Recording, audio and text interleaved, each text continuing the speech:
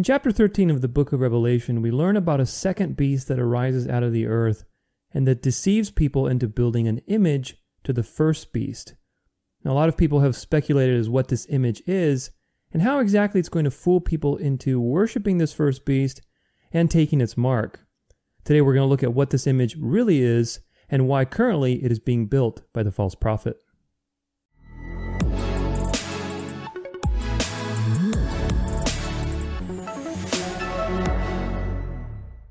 Welcome back to the show, everybody. My name is Tudor Alexander, and this is the Dance of Life podcast. Thanks so much for being with me today.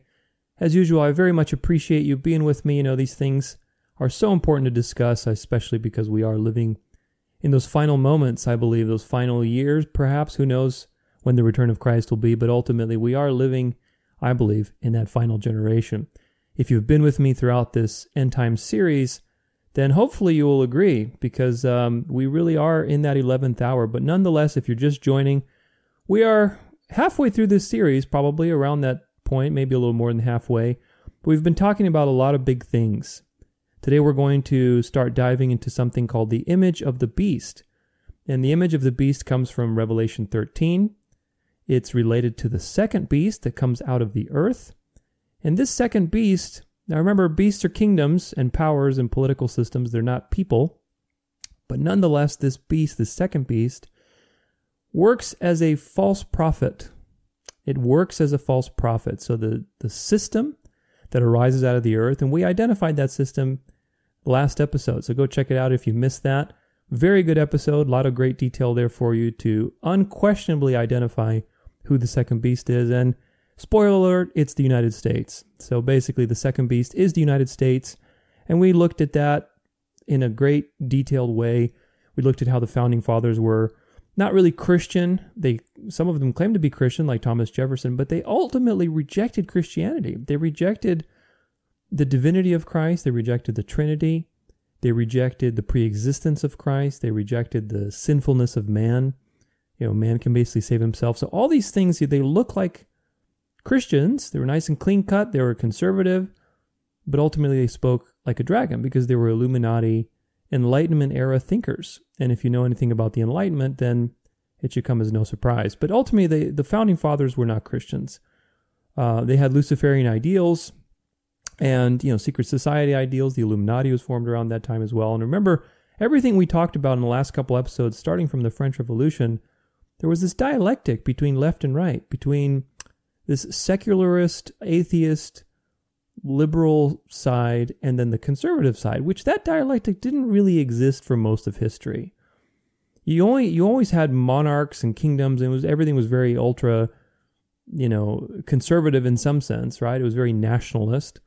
And so you had this dialectic start to emerge from the French Revolution between nationalism and conservatism and liberalism, left versus right versus blue, donkeys versus elephants, all this kind of stuff. And so there's a reason for that. And I've been drilling home at that reason over and over again because the ultimate purpose is to bring people back to what the first beast, what the beast enjoyed, which is the 1260 years of ruling the world with an iron fist.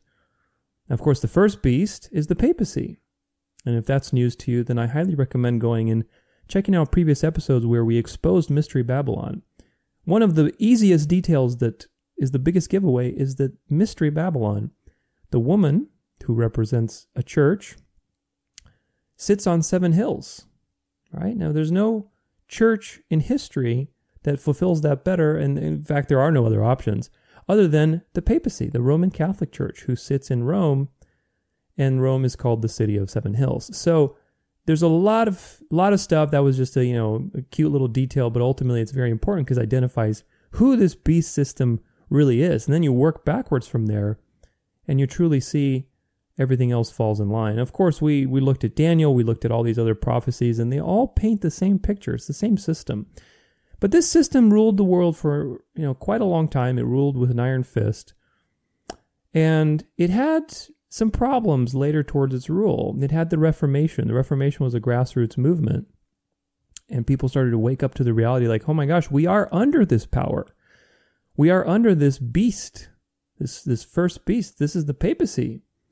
And that was a really big problem for the papacy. So they went into damage control mode. They created the Counter-Reformation, which is still active, by the way, because it will be active until the Protestants merge back with the Mother Church. And that is happening. We're going to look at that today.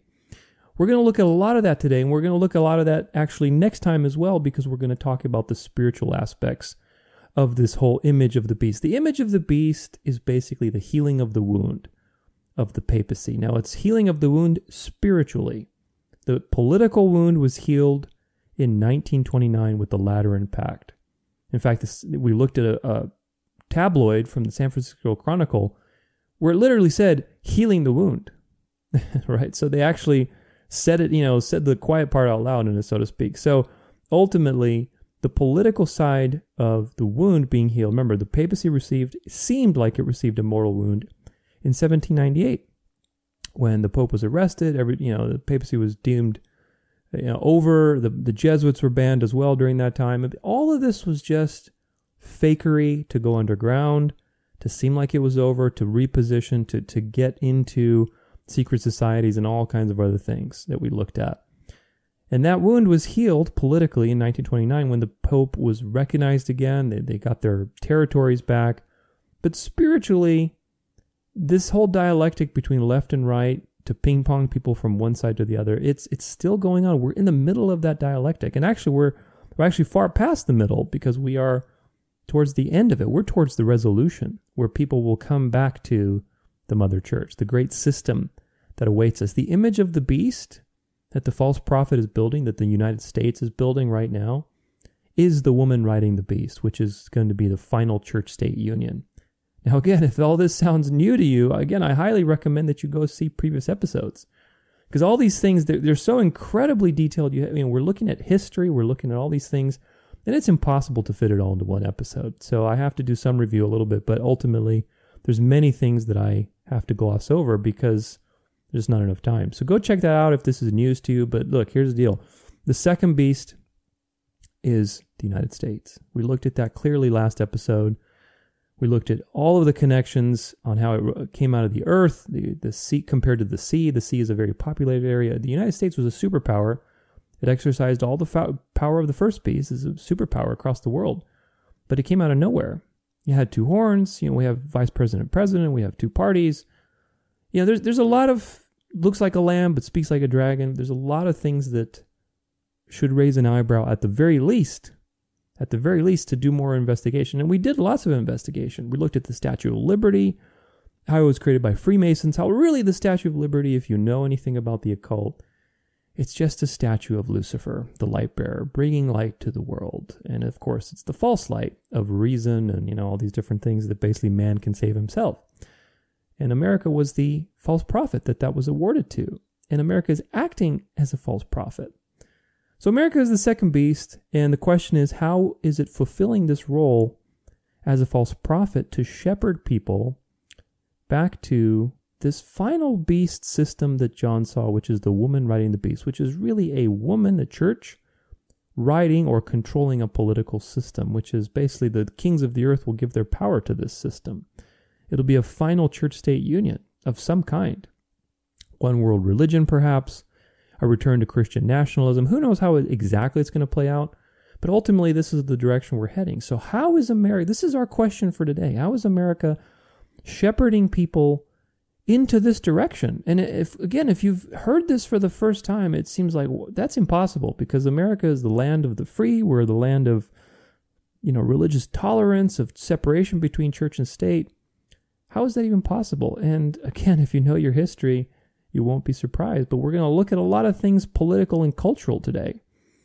We're going to look at a lot of things that will challenge and shake your mind up if you believe that America is a land of religious tolerance or a land specifically of freedom or the separation between church and state. If you believe that that's the case, I will invite you to be shocked because that's not the case at all.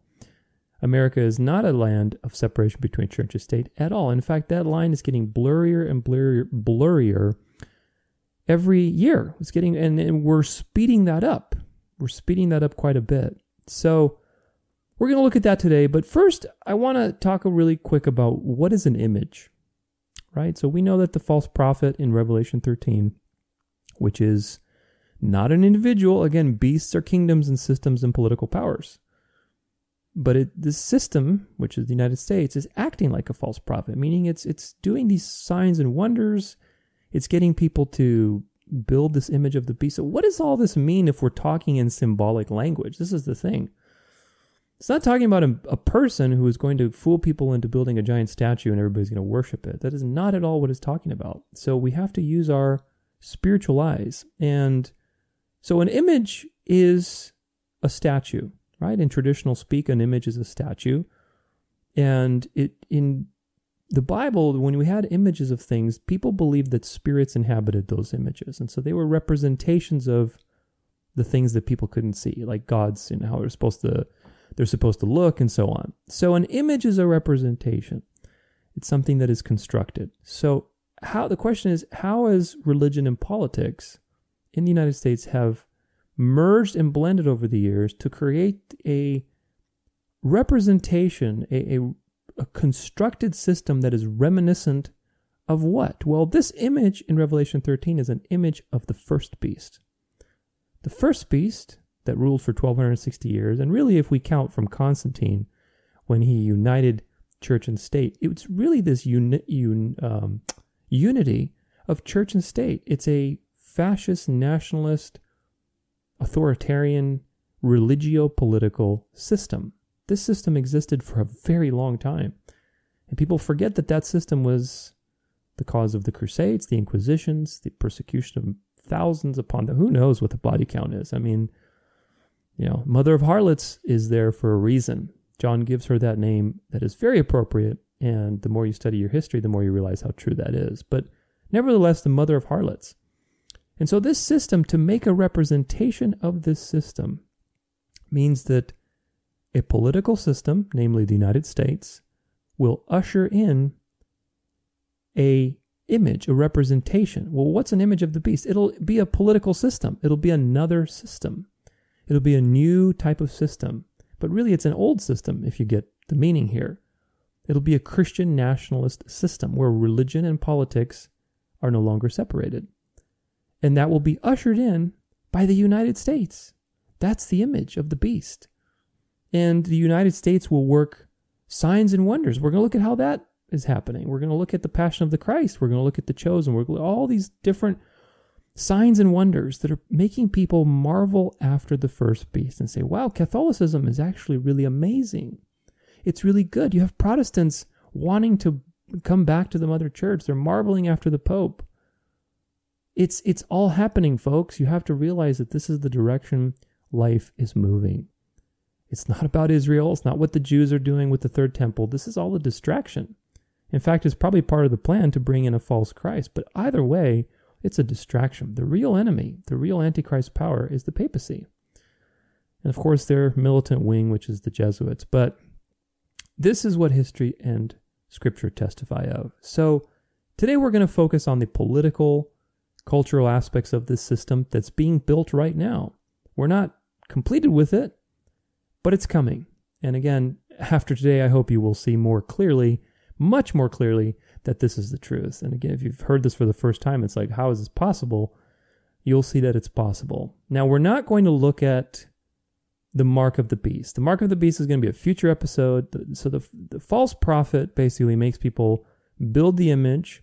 He deceives them into worshiping through this image, worshiping the first beast.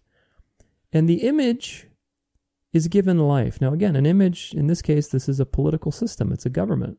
It's a type of government. It's a template that the world will adopt following the United States creating it. And this system will have life to be able to speak. What does that mean? That means a system speaks through its laws. It legislates. What's it going to legislate? It's going to legislate that people should take the mark of the beast or they will be killed or, they can't buy or sell. So this system that the United States will usher in, which is a Christian nationalist system it's a representation. It's a copy, for lack of a better word. It's a copy of the previous previous religio-political system that dominated the world for over 1,000 years. This system is coming back. And when it does, it's going to make laws that demand worship, because there's going to be no more separation between church and state. People are going to want the unification of church and state. And in that kind of mental climate, it'll seem good and right to worship the beast, to take its mark. But if you're aware and you're awake and you know the truth, you're going to be an outcast. You will be legislated against. You'll be told you're going to die, or you're not going to buy or sell anything. So this is the future we're going to. But we're not talking about the mark today, because that's a whole nother can of worms, obviously. But it is part of this. So keep that in mind for future episodes. But we are talking about how religion and politics have joined. And they're joining more and more because the line is getting blurrier every day. It really is. We're going to talk about the false signs and wonders that the second beast has created. Again, remember, everything's in context of systems and political powers. America has created many, many things like televangelism, the Word of Faith prosperity movement. The hyper-charismatic movement has really flourished here. Of course, the charismatic movement, all these things tie back to the Catholic Church in one way or another, but the charismatic movement was started in the 60s by the Catholic Church as a way to bridge back into the Protestants, to bridge them back into the Mother Church. And we'll talk about that in a future episode. But the hyper-charismatic movement, mega churches, the NAR movement, if you know anything about that, New Apostolic Reformation, false revivals and manifestations, experiences of all kinds of things, the commercialization and pop culturalization of Christianity. You have all these TikTok prophets now. Everybody's on TikTok talking about the rapture. And I mean, deception is just at an all-time high. It's really crazy. Of course, you also have the New Age movement, New Thought, progressive Christianity. All these things have been created in America. America is the home of all of these things. These are false signs and wonders that people are marveling after and feeling like, gosh, this is just so amazing. And ultimately, what are they doing? They're going to be used. It's not obvious yet. It is obvious if you know your history and if you've studied these things, but it's not terribly obvious. But these things will be used by the false prophet, which is the United States, to shepherd people back into the Mother Church. So they're bringing in what? They're bringing in false gospels, false converts, false teachers. How many false teachers are there today with all the stuff I just mentioned? Countless, really. These leaders are all usually involved in secret society and Freemasonry. Billy Graham was a Freemason, a high-ranking one. So ask yourself this. I mean, now look, we know that God will use all things for the good for those he's chosen to save. So I'm not commenting on his impact. I'm saying Billy Graham was a Freemason. And the higher you go in Freemasonry, at the very top you pledge an allegiance to Lucifer. You realize that their God is not God of the Bible, as you so think when you first join them. It's Lucifer.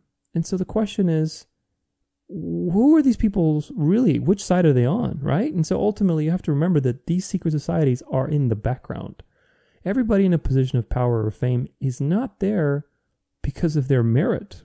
They're there because they're part of the club. It doesn't matter if they're a preacher like Joel Osteen, or they're a basketball player like LeBron James. It's all one big club, and you and I are not in it. Thank God, because there's a big price to pay for that.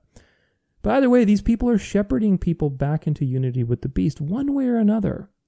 They're creating a culture and an environment and a mindset that is ready for the adoption of a one-world religion through all the things that I mentioned. And again, if this seems hazy, you're not making the connection, just stick with me. You'll see very clearly how all these things will actually serve the beast, because they are preparing a culture and a template. This is what the image of the beast is. The image of the beast is being constructed.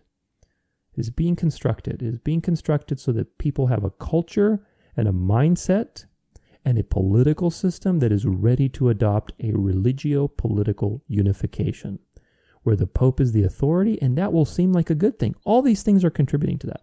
That's what this is about. So, remember that an image is a representation.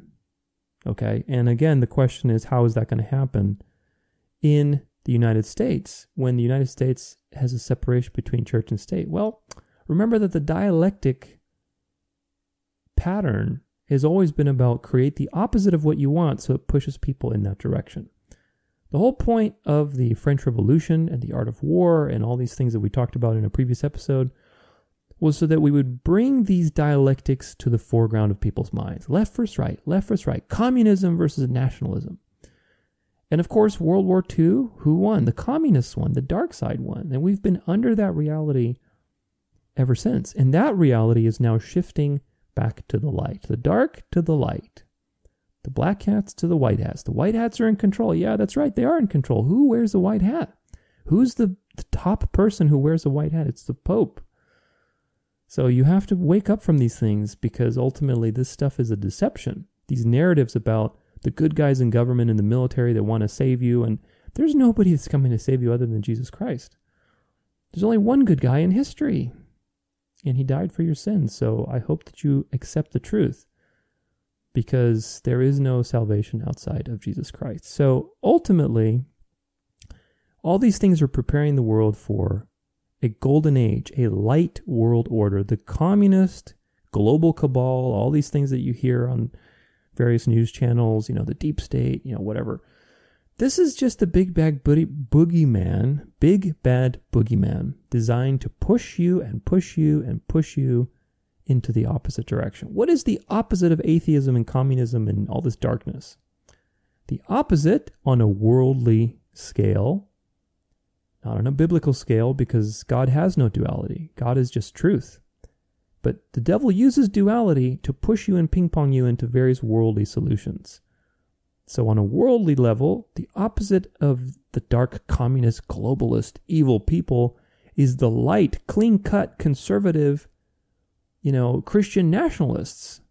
That's who the opposite is. And we got to fight this satanic deep state and bring order to the world and law and the rule of law and all these things that you hear, these buzzwords. Do you see the deception? Do you realize the ping pong game? And the people who are going to be deceived next are the patriots. The people who were deceived first were the liberals, obviously. All the people who are totally liberal, they were totally deceived by their own side. But guess what? Do you think you're immune if you're on the right side? Absolutely not. The Bible says don't swerve to the right or to the left many times. That's by design, because the devil always uses duality to push you into various extremes. And the extreme that's coming on the horizon is the deception. The one that's currently right now with all this deep, dark, deep state that everybody's finding out about. Do you think that they would play their hand and you would find out about it on the internet? All these hundreds of years of secrecy, nobody knew a thing, and if they did, they were killed, basically. Now suddenly it's out in the open. Oh my gosh, everybody's finding out. It's a great awakening. Everybody's waking up. Do you think that's what really is happening? I beg to differ. It's a controlled revelation of information designed to move you into a desired outcome. The truth is in the Bible. It's not on YouTube. It's not on BitChute. It's not from all these pundits that are talking about the white hats in control. These people are either deceived or they themselves are agents of the enemy. So you have to use discernment. But I want to talk first about this carrot, which is part of this futurist eschatology. Remember, futurism was a tool that the Jesuits used to take attention off the papacy. What is futurism? If you've never heard that term before, it's a way to interpret biblical end times events in a future-related way. So, for example, the Antichrist is going to walk into the temple and proclaim himself to be God. You can interpret that as a future thing where the Jews are building a temple, physical temple, and some charming individual is going to walk in there and proclaim himself to be God. Or you can interpret that as the way the apostles and Jesus taught that the temple is his body. It's the fellowship that we have with other believers. It's the church. Now, who walked into that church and proclaimed himself to be God? Well, it was the papacy, the little horn power. That's already happened. It's been happening for hundreds and hundreds of years. But you see, that's a problem if you're the papacy. You don't want people to believe that. So you have to make them think, oh, well, it's actually read in a physical way, a literal way. The devil cannot help himself. He has to always bring your attention to the physical things in the world. Nothing that is spiritual, that is symbolic, is what the devil's going to do. He's always going to bring you to the physical world, to the fleshly way of interpreting things. And so futurism, we've talked about futurism throughout this series. So again, if this is the first time you're joining us, check out some of those previous episodes because futurism is false. There's a lot of parts of futurism that are just very unbiblical, and ultimately they set you up for the greatest deception, which is a possible golden age, possible false return of Christ, possible, church-state union, all these things that are happening. It's all tied to futurism and this belief that Jesus has to rule in Jerusalem for 1,000 years and it's going to be a golden age. Oh my gosh, it's going to be great. And the enemies are going to be put under his feet. Well, who's going to be the enemy if there's a false Christ? It's going to be you if you know the truth. See how this works? But part of the futurist eschatology, so I digress, the part of the futurist eschatology is this idea that the image of the beast might be AI, artificial intelligence. So there's so many articles, and I want to take a look at them because these things are deceptions. They're, again, just carrots. Okay, here we go. Let's take a look at some of these headlines. I mean, these are just a few, but could AI become God's new voice? ChatGPT, AGI, and the evolution of intelligence. I'm not going to read too much on this one. This is just a Reddit forum, but it's like, again, people are worried that AI is going to take over the world, and it's going to be, this thing, and people are going to worship. The radical movement to worship AI as a new god. That isn't to say that there isn't a place for AI in religion. Reich, who believes that they need to be treated as the tools they are rather than deities we might want them to be. So again, it's this idea that, the AI is going to be this thing that we worship, and so people say, this is the image of the beast, and this is this Bible prophecy being fulfilled. CBN. Let's see what they say. World Economic Forum contributor says AI could rewrite the Bible, create correct religions. This is, of course, Yuval Noah Harari, which is the poster boy for their futurist eschatology, known for being a contributor and speaker of the World Economic Forum, is promoting the idea that AI will be able to generate a new globally acceptable religious book. Now, okay, let's talk about this for a second, because there's just so much here, and again, you cannot go with what the obvious is. Yuval Noah Harari is the poster boy for the WEF, and he's so obviously Antichrist. He's so obviously Antichrist. I'm not saying he's the Antichrist. I'm saying he's Antichrist, meaning as an adjective, not a noun. The Apostle John defines Antichrist as an adjective, as in people who reject Christ, who reject the Christ as the Messiah. There's several definitions. But basically anybody who's fighting against Christ is Antichrist. There is no the Antichrist in the Bible. There's a little horn power, there's a first beast. All these things are political systems. So this is another sleight of hand where futurist eschatology teaches you that there's a physical person, there's an Antichrist that's coming. And of course, because they created that false prophecy, they have to fulfill their false prophecy by propping up these various people who are obviously evil in your face. Yuval Noah Harari, he's a homosexual. He's all about, AI and transhumanism. He's blaspheming God, saying all these things like, we could rewrite the Bible. We don't need God. All these things. It's obvious. Like, if you have eyes to see, and again, if you understand this whole dialectic stuff, it is so obvious that this is the evil that they're shoving in your face. Why? Why are they doing it? Because they want you to be repulsed by it, which you should be, and move to the opposite direction. Like, no, I'm hanging on to my Bible. I'm hanging on to my religion. I want good old family values back. You know what? Maybe we should get rid of the separation between church and state. I don't want Yuval Noah Harari to be, to have more of these types of people in our world. Do you see what's going on here? Like, this guy is so obviously evil. It's almost like it's scripted what he's saying, and I'm sure it is to some degree. But it's so obviously in your face, this whole AI thing. And it's designed to make people focus on fleshly, worldly things. AI is not the image of the beast. Absolutely, you see holograms and all kinds of things. And of course, man will always tend towards idolatry. I used to go to EDM festivals a long time ago. And nowadays they have holograms. Like, literally, I look back at some of these things. I'm like, wow, I never realized how pagan all of this stuff is. You literally have just a giant altar where the DJ is the priest, and people are just bowing down literally to it, to trance music. And now you have holograms, and basically people are just like wandering after these idols, these digital idols. I mean, nothing is new under the sun, just like the book of Ecclesiastes says. There's nothing new under the sun.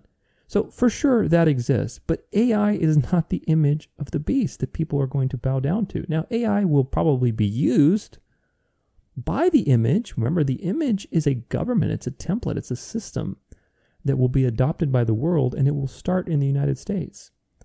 And of course, AI will be used to enforce the mark of the beast. It will be used to enforce the buying or selling, because there's going to be a digital currency. It's going to track everything. It's going to have probably a learning algorithm to see how you speak and what you believe, and eventually cast you out.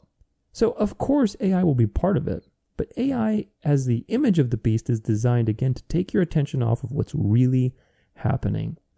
All these things are designed to make you focus on the physical world rather than on the invisible things that are not happening, which is the political systems, the dialectics, the deception of left versus right, and the movements between these two. This is what's really to be paying attention to.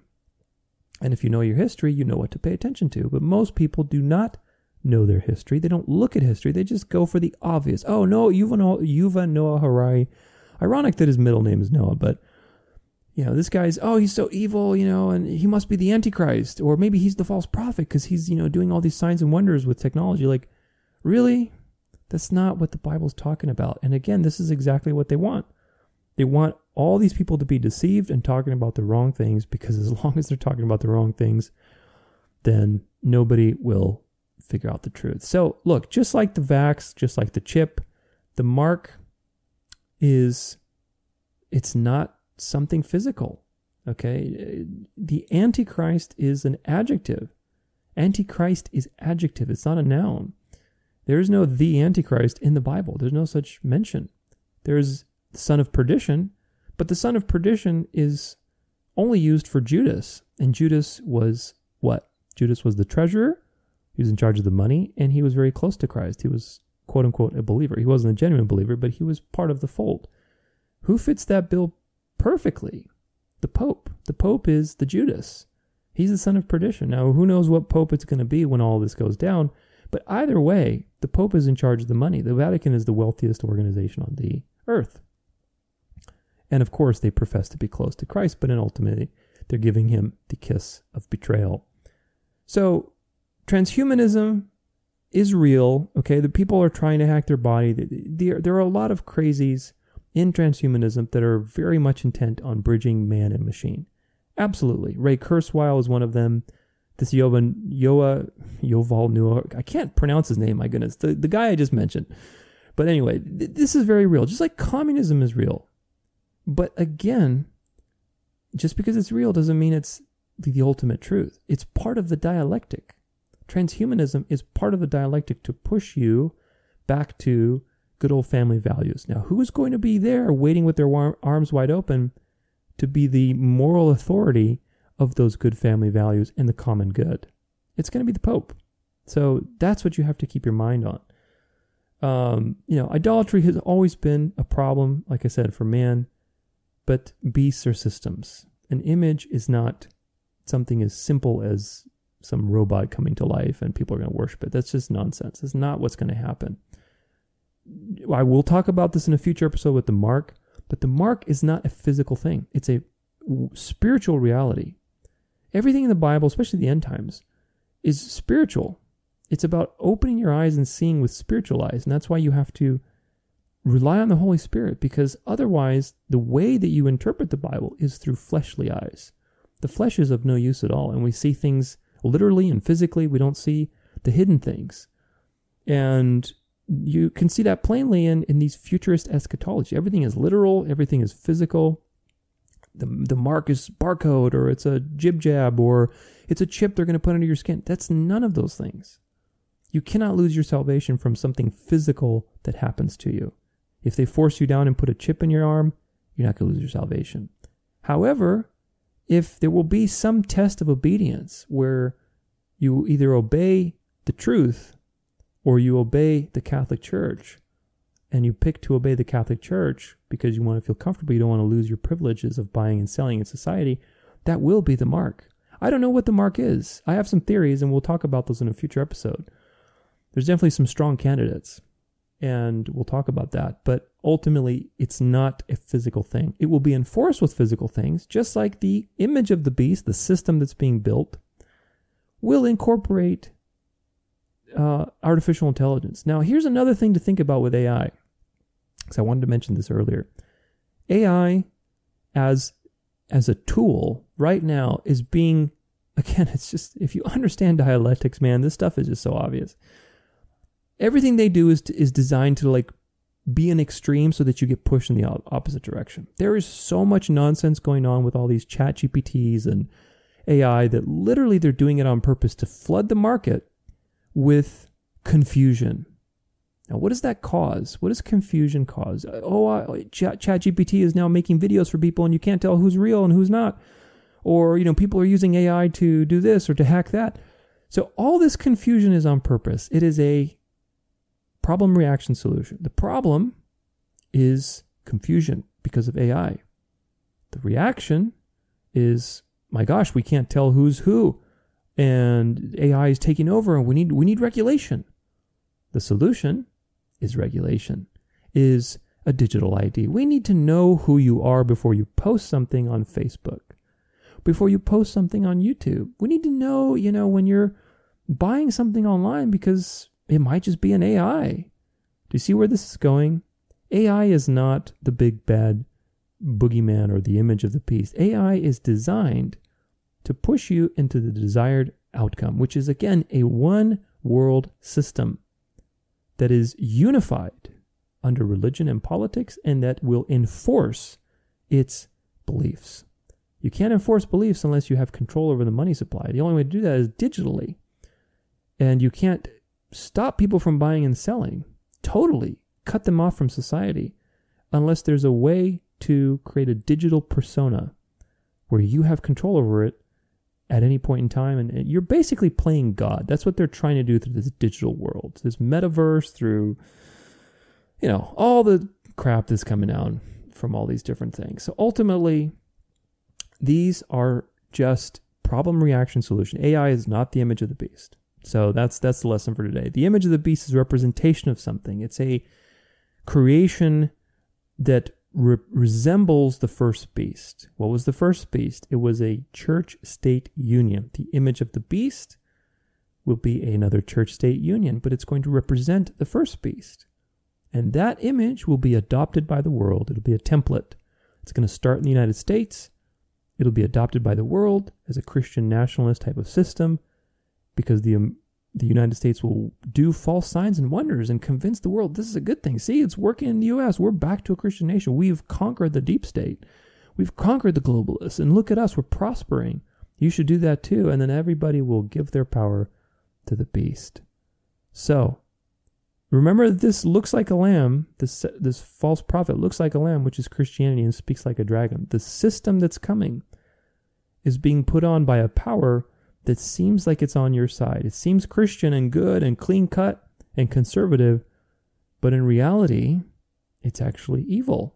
And so this is the thing. This is why it's going to be so tricky to discern, because most people are looking for fleshly salvation. They think that good politicians, a constitution, clean cut conservatives who are speaking the truth, those people are going to save you. No, they're not. They're all in on the club. And ultimately, some of them are deceived, and some of them are willing participants, but ultimately, they're all part of it. So don't put your hopes in those things. So how do we get to this point if there's separation between church and state? How can we possibly get to this union of church and state? How is America going to do this when America is literally like the place where separation in church and state was, born, so to speak, right? Well, my answer to you is that religion and politics are not as separate as you may think. And we're going to look at a ton of articles for that. But remember that the wound for the papacy healed physically and politically in 1929. All the territories were returned. The Pope was recognized again. And the wound was healed from 1798. But the spiritual wound was not healed. The spiritual wound is being healed, and it will only be healed when there's a one world religion again, when the papacy is back in control and the kings of the earth give their power to that woman riding the beast. This is what the Bible says. We know the woman sits on 7 hills, so the kings of the earth will give their power to the papacy. And the United States will help bring about that final system of the woman, the church, riding or controlling the beast, which is this political system that's reminiscent of, again, just the first 1,000+ years of history after Christ, where it ruled with an iron fist. So let's take a look at how politics and religion are not as separate as people think they are.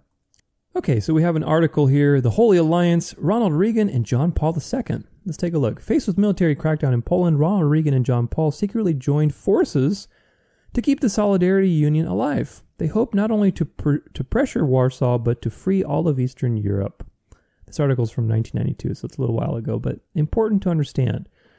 So we remember from the last episode that the Pope is the ultimate bridge builder, the Pontifex Maximus, the bridge ultimately between heaven and earth. That's what that really means. But he's the bridge builder. He's the great peacemaker. He's with everybody around the world, always both sides of the spectrum. He's just, everybody loves the Pope. He's the peacemaker. So he's very involved in politics. And the question is why? Shouldn't he be involved with the gospel? But here's a picture of the Pope with George Bush. He gets the Medal of Freedom. So that's interesting. There's a political award to a religious leader.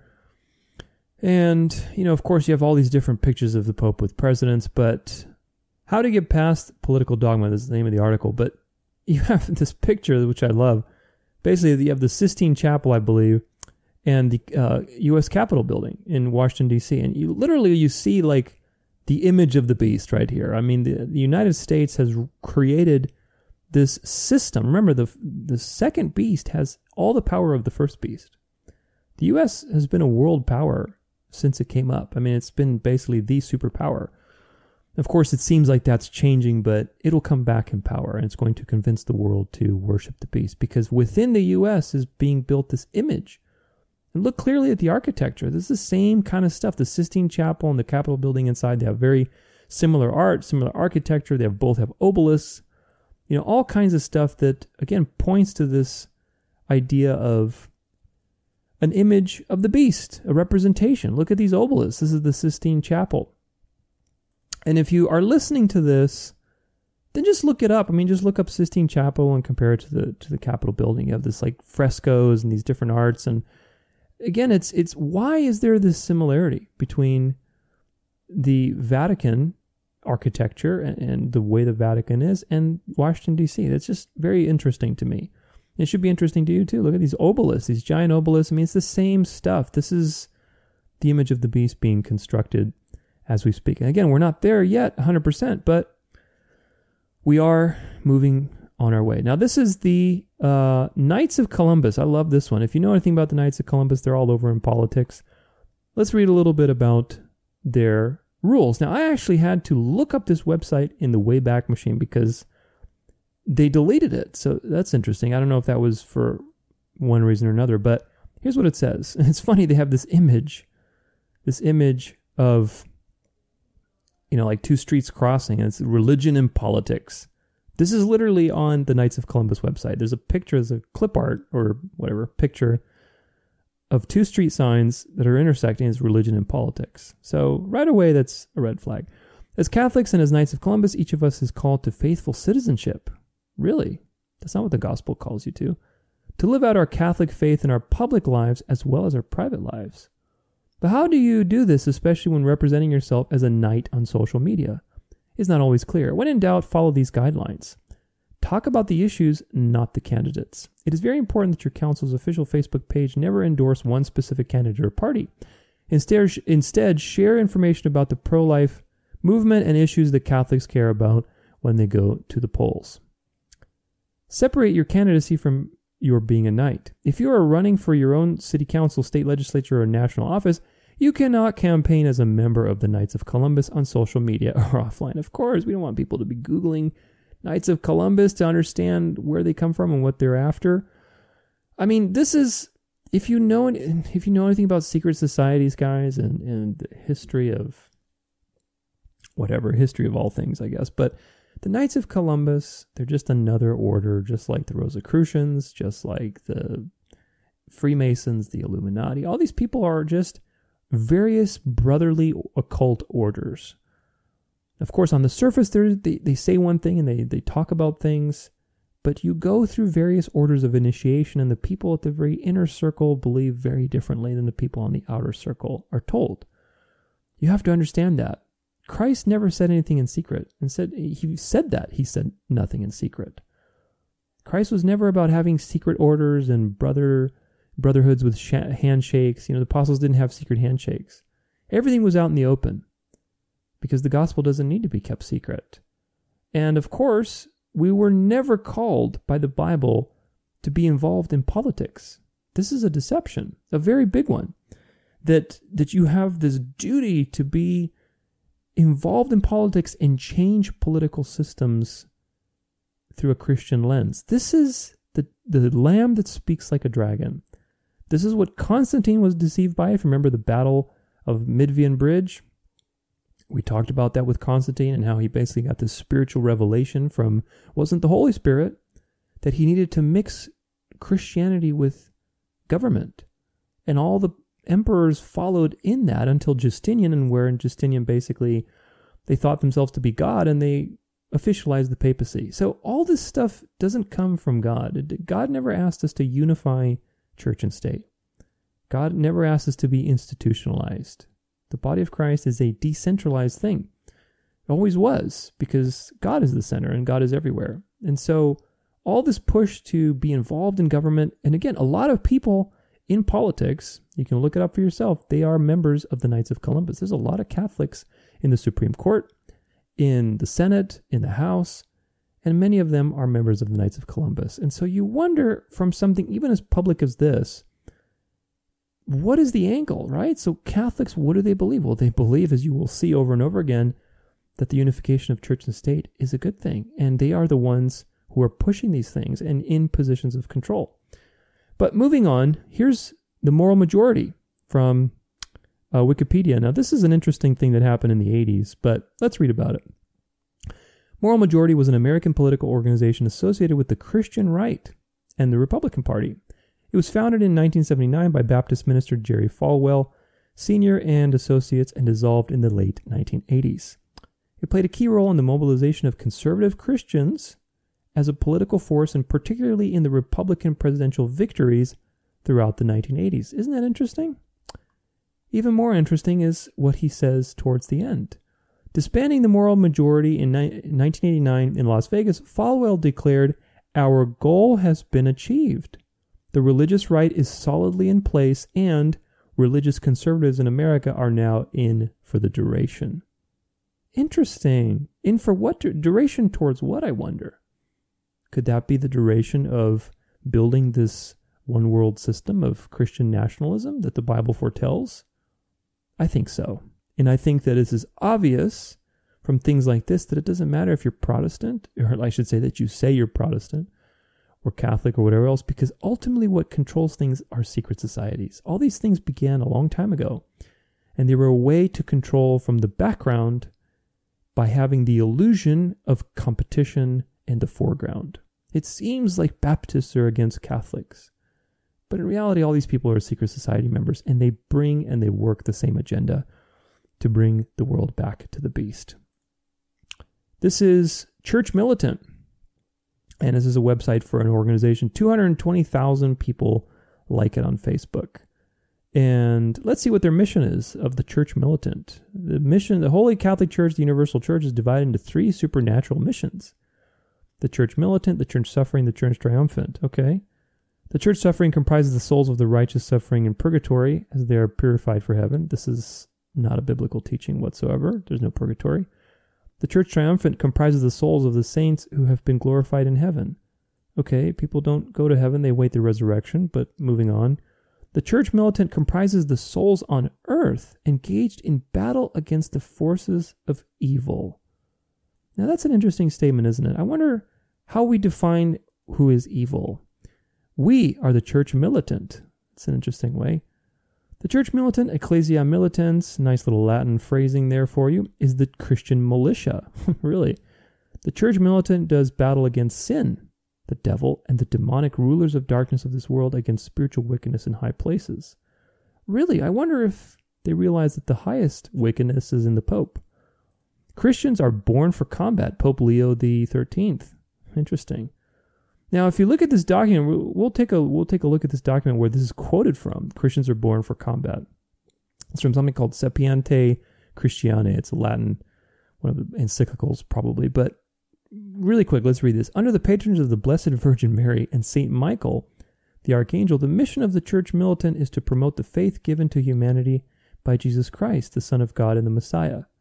Okay, well, that's not Catholicism, so wonder what they're promoting. This faith is the only Holy Catholic Apostolic Church led by the successor to St. Peter, Pope Francis. So this faith is the one Holy Catholic Apostolic Church. So they're mixing truth with lies. And we saw that from many sources in the previous time. These people believe that if you reject the church, you reject salvation. There's no salvation outside of the church. But wait a minute. Didn't Christ say that there's no salvation outside of him? So why is it now the church? You see how this little sleight of hand happens so easily? And it seems, again, from all the words here, oh my gosh, they're fighting against evil, against darkness. What a noble calling. But yet, you are evil if you reject the church, if you reject the Pope, if you reject transubstantiation, if you reject Mary as the co-redemptrix, all these pagan things that we talked about with Babylon. Guess who's going to be the evil that these people are fighting against? Guess who's going to be the sinners? Just like it was in the Inquisition, just like it was in all those thousands of people that got slaughtered by the religio-political system over thousands of years. Nothing changes. History repeats itself, guys. It really does. But these people are fanatics, and they are restrained because the image of the beast hasn't been built yet. Do you see the point here and why this is very serious? The image of the beast has not been built. So, of course, they can't come out and start calling for people to be executed. But let's say it comes to that point, and maybe there's even a false Christ on the earth, as Satan is masquerading as Jesus. And you know the truth, and you say, I am not going to bow down and worship this false Christ. You are going to be seen as the demon. You are going to be seen as the evil one, as the one that needs to be destroyed and killed. So this is what it's all leading to. Again, you got to read the writing on the wall. But let's look at this Sapientiae Christianae, the Pope Leo XIII, where he quoted, his quote that Christians are born for combat. There's a nice little quote in here. And it says, the office indeed of preaching, that is of teaching, lies by divine right in the province of the pastors, namely of the bishops whom the Holy Spirit has placed to rule the church of God. It belongs above all to the Roman pontiff, vicar of Jesus Christ. There it is again, the vicar of Christ we talked about, established as head of the universal church, teacher of all that pertains to morals and faith. This is what I wanted to get to. Teacher of all that pertains to morals and faith. Who is going to be the moral authority that is going to shepherd people into a one-world religion? When you reject this big, bad, deep state, and you want the worldly solution of, we got to get back to nationalism, we got to get back to freedom, we got to get back to good old family values, and, we got to put the Bible in schools, we got to do all these things, which, again, they seem good. They really do. But who is going to be the moral authority that governs how these things are done? Well, they just told you straight from the horse's mouth or from the snake's mouth. The teacher of all that pertains to morals and faith. The Pope is going to tell you what is good and what is evil. And that's the reality that's coming. So these are all political people that are fanatics about politics and fanatical about bringing religion into politics and influencing policy. Let's keep going. Ye's Trump dinner is a high point for Catholic nationalist influence campaign. This is a dinner with Kanye West and Nick Fuentes. Of course, he's a right-wing podcaster who's very popular and Catholic nationalist. But in the days after his recent dinner with former President Donald Trump, the rapper Ye, formerly known as Kanye West, reflected on the experience in a video posted to Twitter. Speaking to an associate, Ye said his own exchanges with Trump were tense, but as they dined, he said the former president was practically glowing about someone else at the table. Nick Fuentes, the white Christian nationalist whom he had brought with him to Mar-a-Lago. So Trump was glowing about the white Christian nationalist Nick Fuentes. Isn't that interesting? And of course, you know that Trump was educated by Jesuits and he's put on by Jesuits. I mean, look, these people, there are no good guys. There's left and there's right. Don't make the choice. The Bible says don't swerve to the left or right. Keep the narrow road. Focus your eyes on Christ and the Bible and the gospel. Nobody is coming to save you. These people are just two sides of the same devil coin.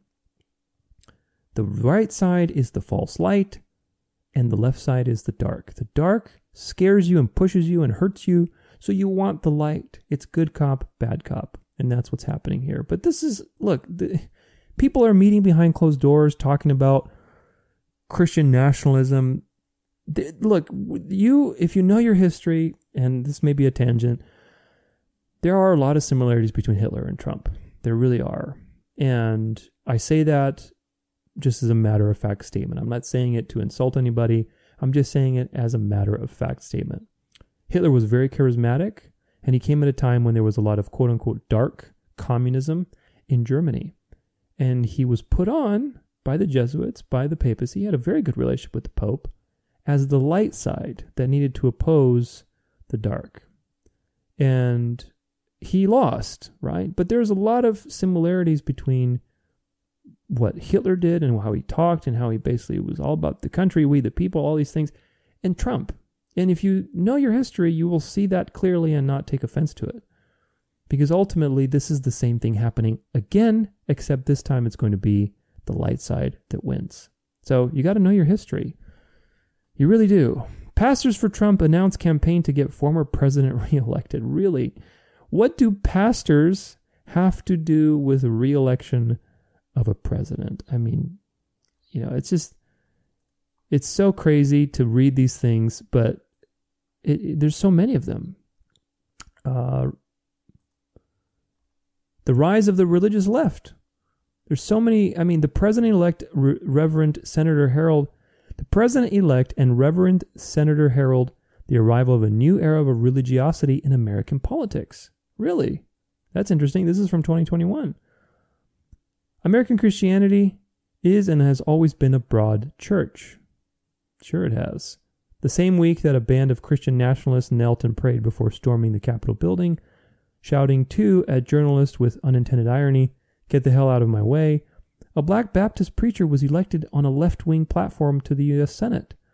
The same year that the Democrats treated a Supreme Court nominee as a danger to democracy on account of her Catholic faith, there it is again, I told you there's a lot of Catholics on the Supreme Court, they elected the second Catholic president in U.S. history. So this article is titled, "The Rise of the Religious Left," and as you can see just from this introductory paragraph, that what's it saying? Well, America, we're really actually very religious. Look, we got religion on both sides. We got Baptists here doing leftist stuff. We got, Catholics here doing right stuff. We're just a broad church. We all worship the same God, right? Church is part of who we are. Institutionalized church. Do you see where this is going? I hope you are starting to see where this is going. Let's look at another one. Famous Shriners and members first off, let me say this. The Shriners, we're going to talk about in a future episode. But if you are a Shriner that is a top level Illuminati Freemason initiate, and these people swear an oath to Allah. And if you know anything about Allah, it's really just another name for Satan. Satan masquerades as many, many different gods and goddesses because God is one, so he has to do the opposite. And of course, he will try to unify the world under himself in these final days. But all these different gods, there's just names for Satan. Okay, and Shriners are this Arabic order that swears allegiance to Allah at the highest levels. And you have to ask yourself, why are these people part of such organizations? And also, why are they calling themselves Christian if this is the case? So somebody is lying is the question here. But look at this. We're just going to go through a few of these. There's so many. I'm going to cite all these sources as usual in the description of this episode. But Franklin Roosevelt, Buzz Aldrin, Clark Gable, all these people were Shriners. John Wayne, if I can get rid of these ads, Harry S. Truman, Harry Houdini, George Cohen, Ernest Borgnine, Gerald Ford, Gus Grissom. Some of these are senators, Warren G. Harding. I mean, there's just Thurgood Marshall, Gordon Cooper, another astronaut. There's just so many. Johnny Cash, Count Basie, Glenn Ford, Will Rogers, all the people in history that were ever famous. Again, it's one big club and you ain't in it, man. You know, I mean, just look at these people. Nat King Cole, Barry Goldwater Jr. It's all Douglas MacArthur. All these people are Shriners. And we will look at the Shriners, but if you know anything about the Shriners, this should be a red flag. Shriners are very religious. Now, all these people in political situations, they're all very, very religious. They're very, very institutionalized. Remember, they're part of a system that's a pyramid. They love the pyramid. They want to be on top of the pyramid, but they've been deceived because it's just another works-based religion. They don't have the gospel. They don't want the gospel. They don't want freedom through a relationship with Christ. They want to work and to slave away, and God will let them do that. But it's a pyramid. So they believe in institutionalization and a religion that is institutionalized. It's all one big club. Let's look at the next one, the White House. White House Faith-Based and Community Initiative. Did you know about this? Let's read it. Faith-based and community organizations, FBCOs, have a long tradition of helping Americans in need and together represent an integral part of our nation's social service network. Yet all too often, the federal government has put in place complicated rules and regulations preventing faith-based community organizations from competing for funds on an equal footing with other organizations. President Bush believes that besides being inherently unfair, such an approach can waste taxpayer dollars and cut off the poor from successful programs. Federal funds should be awarded to the most effective organizations, whether public or private, large or small, faith-based or secular, and all must be allowed to compete on a level playing field. Now look, I'm going to give a couple caveats here. I am all for helping the poor. Absolutely. There are so many poor people, especially all over the world, children that do not get their daily bread, and it's just very sad. However, you have to read this not from what they say, but from the context of everything we've been talking about. The lamb looks like a lamb, speaks like a dragon. This is Satan all the time. Looks like a lamb, speaks like a dragon. You cannot trust what they write down and they tell you. You have to look at context. You have to look at the unseen things. This is not about helping the poor. This is about, again, building and accommodating people to the reality that church and state should be unified. Oh, it's unfair that these religious organizations can't get the funding they need because they're doing the common good. Again, you're going to hear common good over and over again. It's a Jesuit thing. The common good sounds good, but it's not good because it really is just communism. It's a form of communism. Common good for who is the question. And you'll find out it's not for you. But the common good and this idea that social service, the social justice gospel, this has Catholic written all over it. And again, it's designed to make it seems good. Like, oh yeah, these places should have a level playing field with other companies so they can raise money and do good in society. But wait a minute. This social justice gospel, are we spreading the gospel when you're giving people bread to eat? Or are you just giving them food? I agree that people should be fed. Look, I'm all for helping the poor. But if we help somebody and give them something to eat and we don't spread the gospel, then it's pointless. Okay, it's pointless because ultimately you need the bread that feeds you for eternity, not just for a day. You need both, really, but you have to look at this and see the truth behind it. This is about creating a softer and softer barrier between church and state, religion and politics. It's all about integrating these systems slowly, and they have to go very slowly to accommodate you. They're not going to say outright, you know what, there's no more church separation between church and state. There's no more separation, so, that's it. We're going back to that. That's going to be too much of a shock. But if they go slowly, they do this law. This was several years ago with Bush. And then, there's more stuff going on with religion and politics. And there's, little committees and things. And pretty soon it's like, after a few generations, it's just a fact of life that religion is part of politics. Do you see how this works? This is how they plan their timetables. They don't plan one at a time. They plan over hundreds of years through countless generations. It's quite fascinating, but you have to have discernment. This next one comes from also, it's a White House thing, but it's called the Ten Commandments Commission, the Ten Commandments Commission. And you can find it at 10 Commandments Today, or 10commandmentsday.com. This is a day to honor the 10 Commandments. The Ten Commandments Commission, a Judeo-Christian initiative for a better tomorrow. Now, right away, you should have a red flag every time you hear the term Judeo-Christian. Judeo-Christian does not exist. There is no relationship between Judaism and Christianity. Christianity is a continuation of the Hebrew Scriptures through Christ, who fulfilled them. Judaism was created several hundred years later and officialized as a religion, even though they claim that they are connected to Hebrewism and the Scriptures. All of their things are just the commentaries of the rabbis and the traditions of men. Judaism is a rebellion to the truth, because the Jews who converted to Christianity, they were Jews too, right? That's where it started, in Jerusalem. And that's how Christianity evolved. It came out of Hebrewism, the Scriptures. That's the tradition. It continued through the Messiah. The Jews who rejected that, who didn't want to be accountable to God, they wanted to have their little works-based pyramid where they could be in control and seem pious, like the Pharisees, the Sadducees. Those are the people that then created Judaism later through the rabbis and all these various traditions and mysticism and Kabbalah and Zohar and all these, the Talmud. These texts are Antichrist, man. They're Antichrist. And if anybody who's actually read them, they're absurd. They're totally in contradiction with the Bible. So the Holy Spirit could not have written the Talmud and the Scriptures. So there's no connection between Judeo and Christian. Don't ever try to unite those things together, because it doesn't work. There's no connection. Judaism is rebellion. But anyway, moving on. The Ten Commandments Commission was formed in the spring of 2005.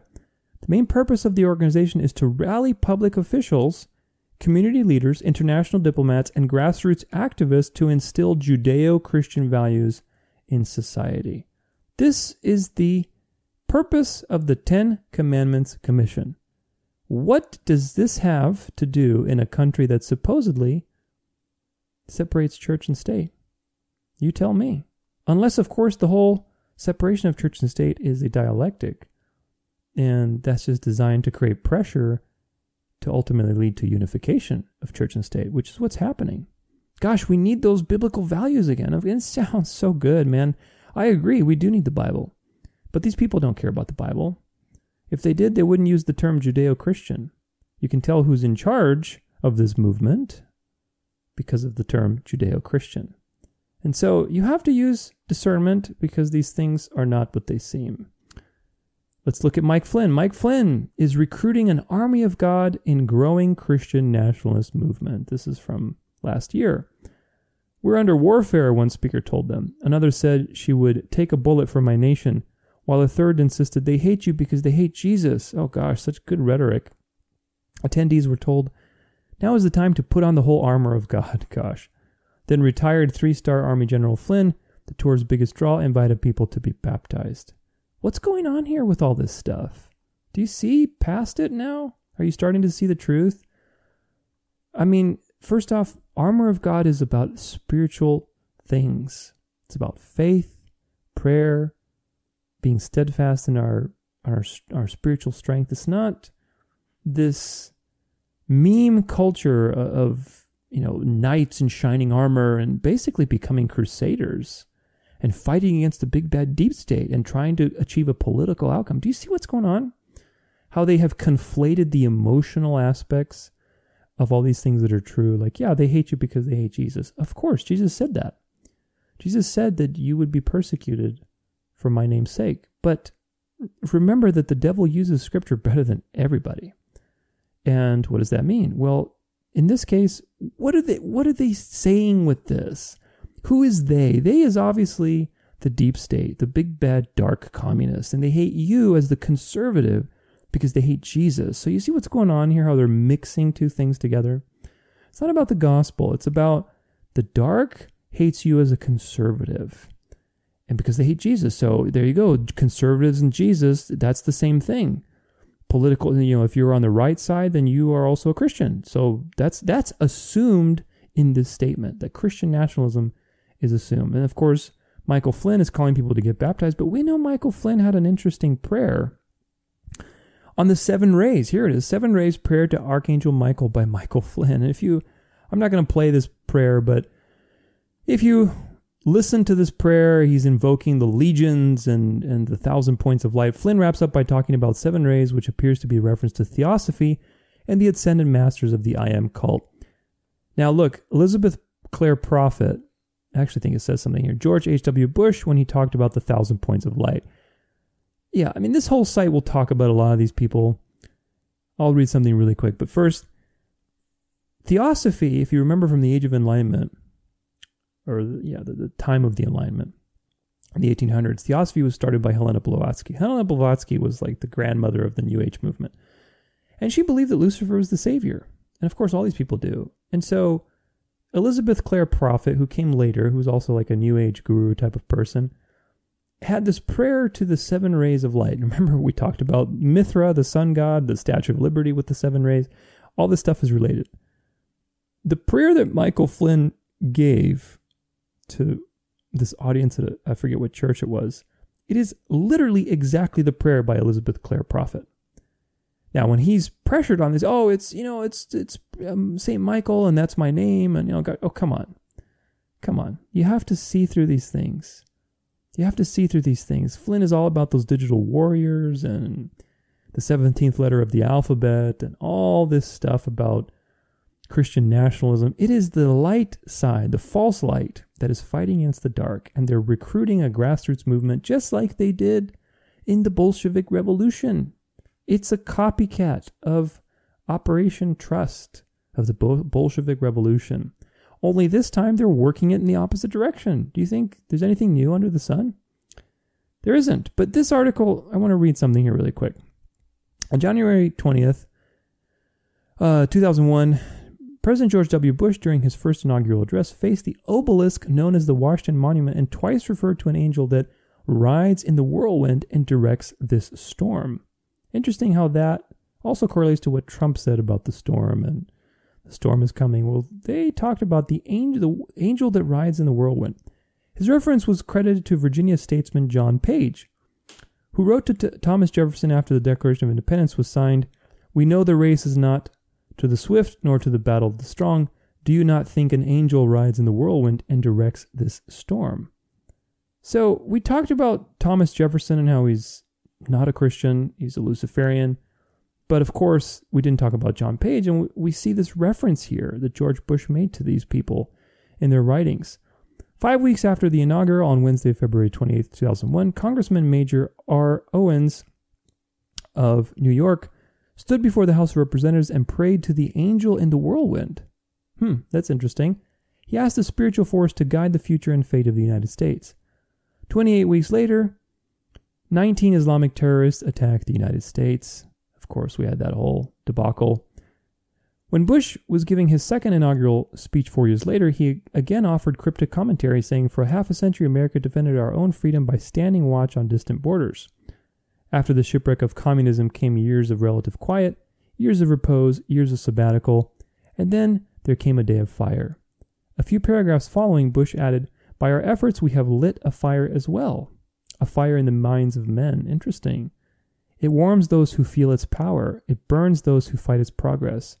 And one day this untamed fire of freedom will reach the darkest corners of our world." Dark to light. George Bush. The phrase, "a fire in the minds of men," is from Fyodor Dostoevsky's 19th century book, The Possessed, which is the Devils, a novel set in pre-revolutionary Russia. There we go. What I was just talking about, where civil resistance is seen championed by the nihilist Sergei Nechayev, who tries to ignite a revolution of such destructive power that society will be completely destroyed. In his closing comments, Bush himself tied the inaugural crypticisms to the Masonic involvement in the American Revolution, saying, "When our founders declared a new world order of the ages, they knew what's up. They were acting on an ancient hope." That's interesting. "That is meant to be fulfilled." What ancient hope is that? An ancient hope for a one world order? we know whose hope that is. The phrase "a new world order of the ages" is taken from the Masonically designed Great Seal, Novus Ordo Seclorum, and Bush further acknowledged that the secret society members were acting on an ancient hope that is meant to be fulfilled. If you remember, of course, from the dollar bill, how there's the top, or the bottom, I think, is Novus Ordo Seclorum, but then the top it says "Annuit Coeptis," which is "He approves of our undertaking." They have tried to make a new world order every single time, and every single time God has come and destroyed it. It happened with the flood, then it happened again with the Tower of Babel, then all these various world empires that tried to basically rule the world. He just brought them up and judged them with next empires. And this final empire, this post-Roman empire, the papal empire, the union of church and state, will come back to a one world system. And when it does that, it's going to be destroyed, because that's when it's going to usher in the mark of the beast and all these different things. And at that point, the return of Christ will be extremely near. So what is the point of all of these things that I just read? Flynn is not a Christian. I don't think he is. And again, I hope that I'm wrong, but Flynn is a secret society member that copies prayers of people who were Luciferians, encourages Christian nationalism, is in on all these secret ops, and basically is an agent. So ultimately, what's going on here? People are being moved from dark to light. And you can tell that this was a plan much older than Flynn. It's been around since many, many years ago. The Bushes talked about it. Everybody played their part. Again, these people do everything very calculated and slowly. It's like a snake just slithering around slowly until it can constrict you to death. They don't take any gambles. They do everything very slowly. And this was all, everybody had a part to play. But now we are living in the final moments of that plan. Look at this. Science says religion is good for your health. Gosh, so many ads. This is from 2019. Now, of course, it's an older article, but there's so many like it. You know, it's, science is good for you. Or science says it's good for you to have a Sabbath on Sunday, to rest on Sunday.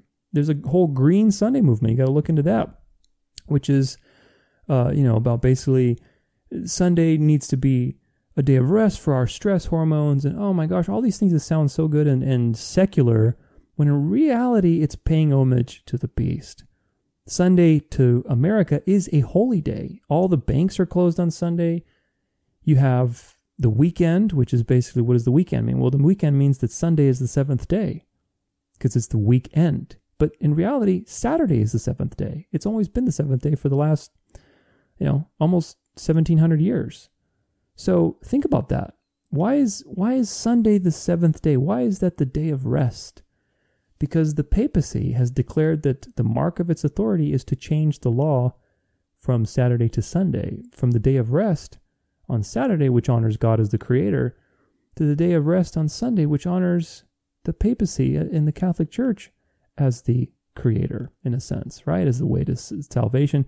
The reason God rested on the seventh day was a shadow and type for his resting in the tomb as Jesus. And that rest reminds us of our freedom from sin, from spiritual slavery, just like the Sabbath was a reminder of the Israelites resting from their Egyptian slave masters. It's all a fulfillment of the law. But if you are the Antichrist, which of course the papacy is, and they rewrite the times and laws, just like Daniel says, one of those things was with the Sabbath rest, and the Sunday is proof of that. Now, we also know that there's been Sunday legislation. If you don't know that, then you should look into it. I'll talk about that in my Mark of the Beast episode. But you can tell already what probably one of the candidates for the Mark of the Beast is. It probably has to do something with worship on a particular day, and that day is Sunday. Because there's been legislation throughout history that the power in question has passed. It passed legislation when it first came to power with Constantine. They made it illegal to do any work on Sunday, and if you did, you would be punished. At some point, they even killed people for it. Throughout history, and as recently as the United States in the 1800s, there were pushes to mandate a day of rest on Sunday. Now, that failed the first time. It failed, but the question is, will they try it again? And I think the answer is yes, because they need to create the culture for it. They need to create the culture that will adopt this rule. It wasn't ready for it at the time. And so that's why the image of the beast needs to be built, because people will gladly adopt Holy Sunday as the day of rest, because, gosh, we don't want to be satanic like those Democrats. But even the Democrats, as you can see, there's a rise in the religious left. Everything is moving towards one point. I mean, everything is coming in that direction. So ultimately, just look at the big picture. You have the Reawaken America tour that was going on, which is this whole Great Awakening versus Great Reset. The Great Reset, that's the big bad boogeyman. What's that going to cause? That's going to cause the Great Awakening. Don't choose that. Choose this. Don't go blue, go red. Don't go to the Great Reset, go to the Great Awakening. And you have all these, the poster that I saw for that is just brilliant. I mean, they have all the big evil guys like Yuval Noah Harari, and Klaus Schwab, and, all these prime ministers of various kinds, and just evil people. And then you have like the clean cut guys that are smiling, all the conservative guys. Oh my gosh, you got the Charlie Kirk and, Nick Fuentes and, Trump, and oh my gosh, all your idols that you can worship and look for salvation to, because they're of sound mind. They know what they're talking about. Oh yeah. They don't. They're in on it. It's all dialectics, just shadows, just like Plato's cave, that are designed to manipulate you into believing something. But this is the world we live in. Even the John Durham report that recently came out. This video, the time of this is 2023. I'm in June, late June.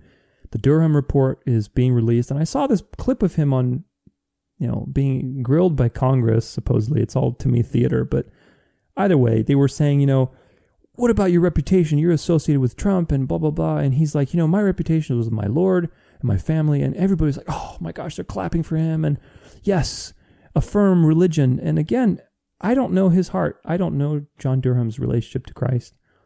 But John Durham is a Catholic. He's a Roman Catholic. He's a devout Roman Catholic. And so the question is, what Lord are we talking about? The Christ of the Roman Catholic faith is not the same Christ of the Bible, because they bring in Mary as a co-redeemer. You're not, you can't really approach Jesus because you need Mary to approach him for you. You need to eat his body and his flesh through the sacrifice every Sunday on the Mass.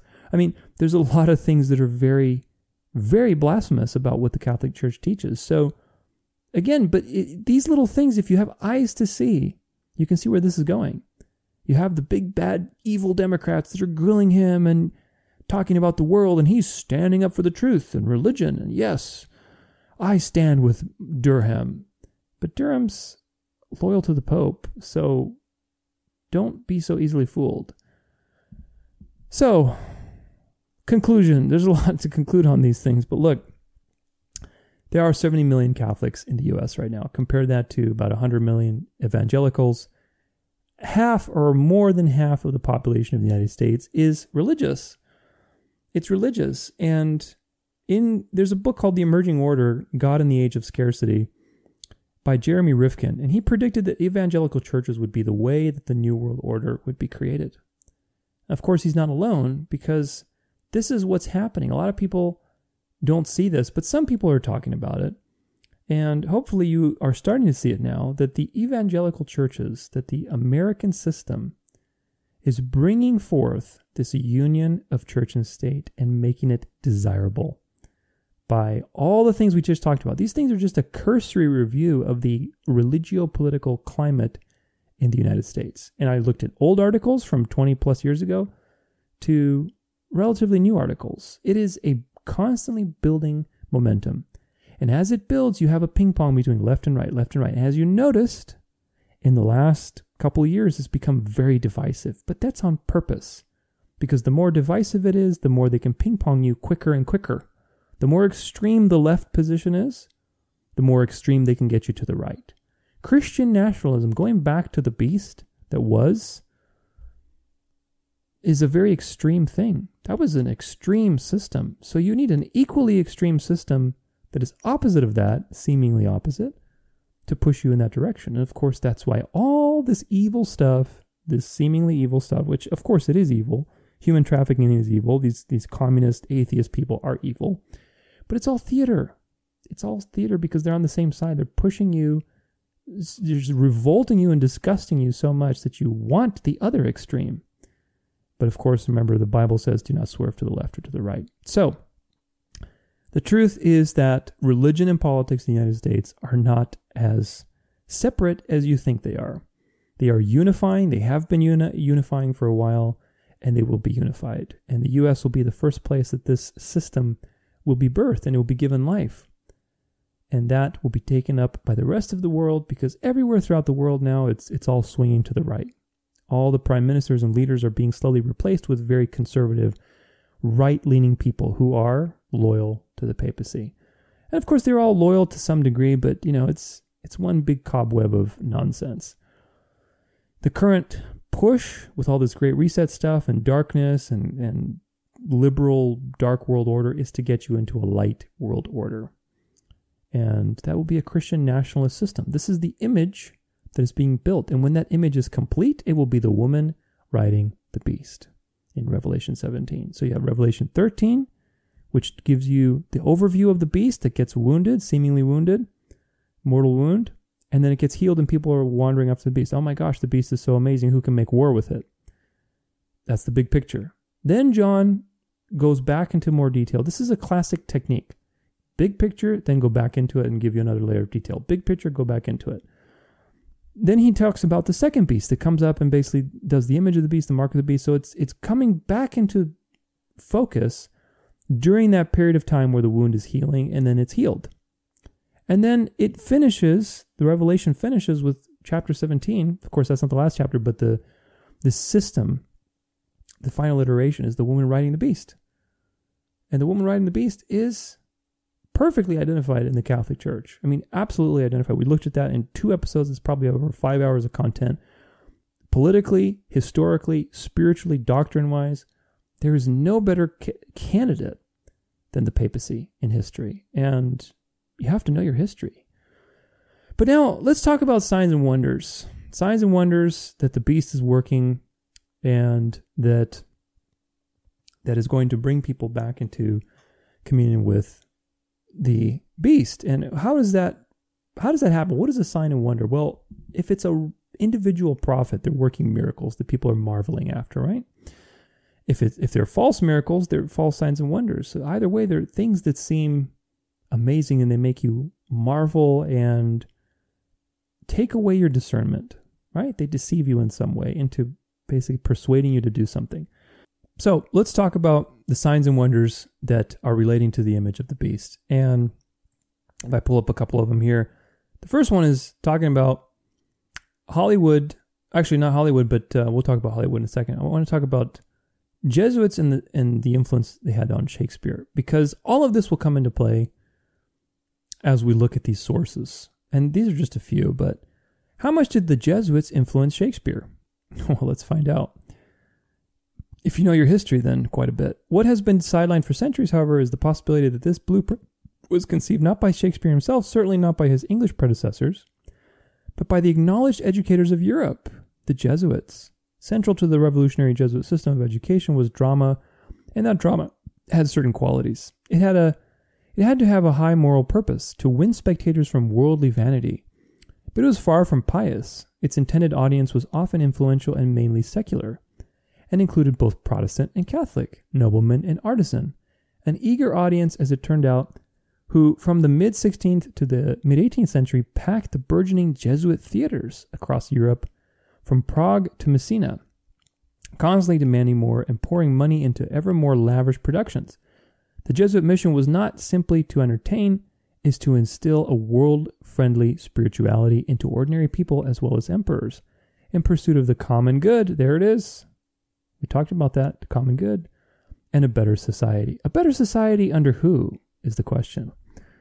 They used the best writers they could find, ideally actors, and deployed them throughout their network of theaters to spread their winning method, incorporating both profane and spiritual into their work, along with music and dance, in order to promote the common good and what Ignatius called the help of souls. Interesting. Let's read another one, then we can talk about it, because this is all just so fascinating. This is a book called Jesuit Hollywood by Sean Wilcock. How the papacy and its Jesuits controlled the Hollywood controlled Hollywood for decades and have continued to influence it ever since. Very well-researched book, but let's read a little bit about it. This demonstrates with wealth of evidence the way in which the Roman Catholic institution, the world's most powerful religio-political system, there it is, pursues its objective of world conquest by seeking to harness and make use of the most powerful entertainment medium the world has ever known, the movie industry. Did you know that? During Hollywood's so-called golden age, the movie industry was extremely pro-Catholic, with the content of the movies during that era being controlled not by the Jewish studio owners, but by Jesuits and their henchmen. But another sinister influence was at work in Hollywood as well, communism. Gosh, are you starting to see the dialectics here? The Jesuits started communism, so this is just really funny. And in the process of time, this began to displace the Roman Catholic domination of Hollywood. The Jesuits then deliberately changed tactics and began to support the kind of movies they had once opposed, much to the consternation and confusion of those Roman Catholics who were of the anti-communist generation of an earlier period of Roman Catholicism. Remember that there's a two-headed snake. I remember from Art of War that the general, which is what the Jesuit leader is called, can sometimes go against the sovereign, which is the Pope, if the agenda is worthwhile. And this is exactly what's happened. A proper understanding of these two very different Jesuit approaches to the movie industry, the first being direct control over Hollywood and the condemnation of everything, not in accordance with the Roman Catholic values, and the second being an about-face on those very values and the exerting of indirect influence rather than outright control, is the only way to properly understand how Hollywood has played such a huge role in the collapse of the morals of the West. Isn't this just fascinating? I hope it's fascinating to you, because the reality is that the Jesuits control both sides. Do you see what happened? It's not the Jews that controlled Hollywood. This is just an illusion. You know, like when we'll talk about Mel Gibson here in a second with The Passion of the Christ, but the whole dialectic of the Jews versus Mel Gibson, that's a dialectic. Mel Gibson is a staunch Catholic. He wants to go back to the beast days, man. So this whole dark versus light, it's just an illusion. It really is. Mel Gibson is not a Christian. He is somebody that believes there's no salvation outside the Catholic Church. He believes Mary is a co-redeemer. And I have quotes for all these, that he believes Mary is a co-redeemer.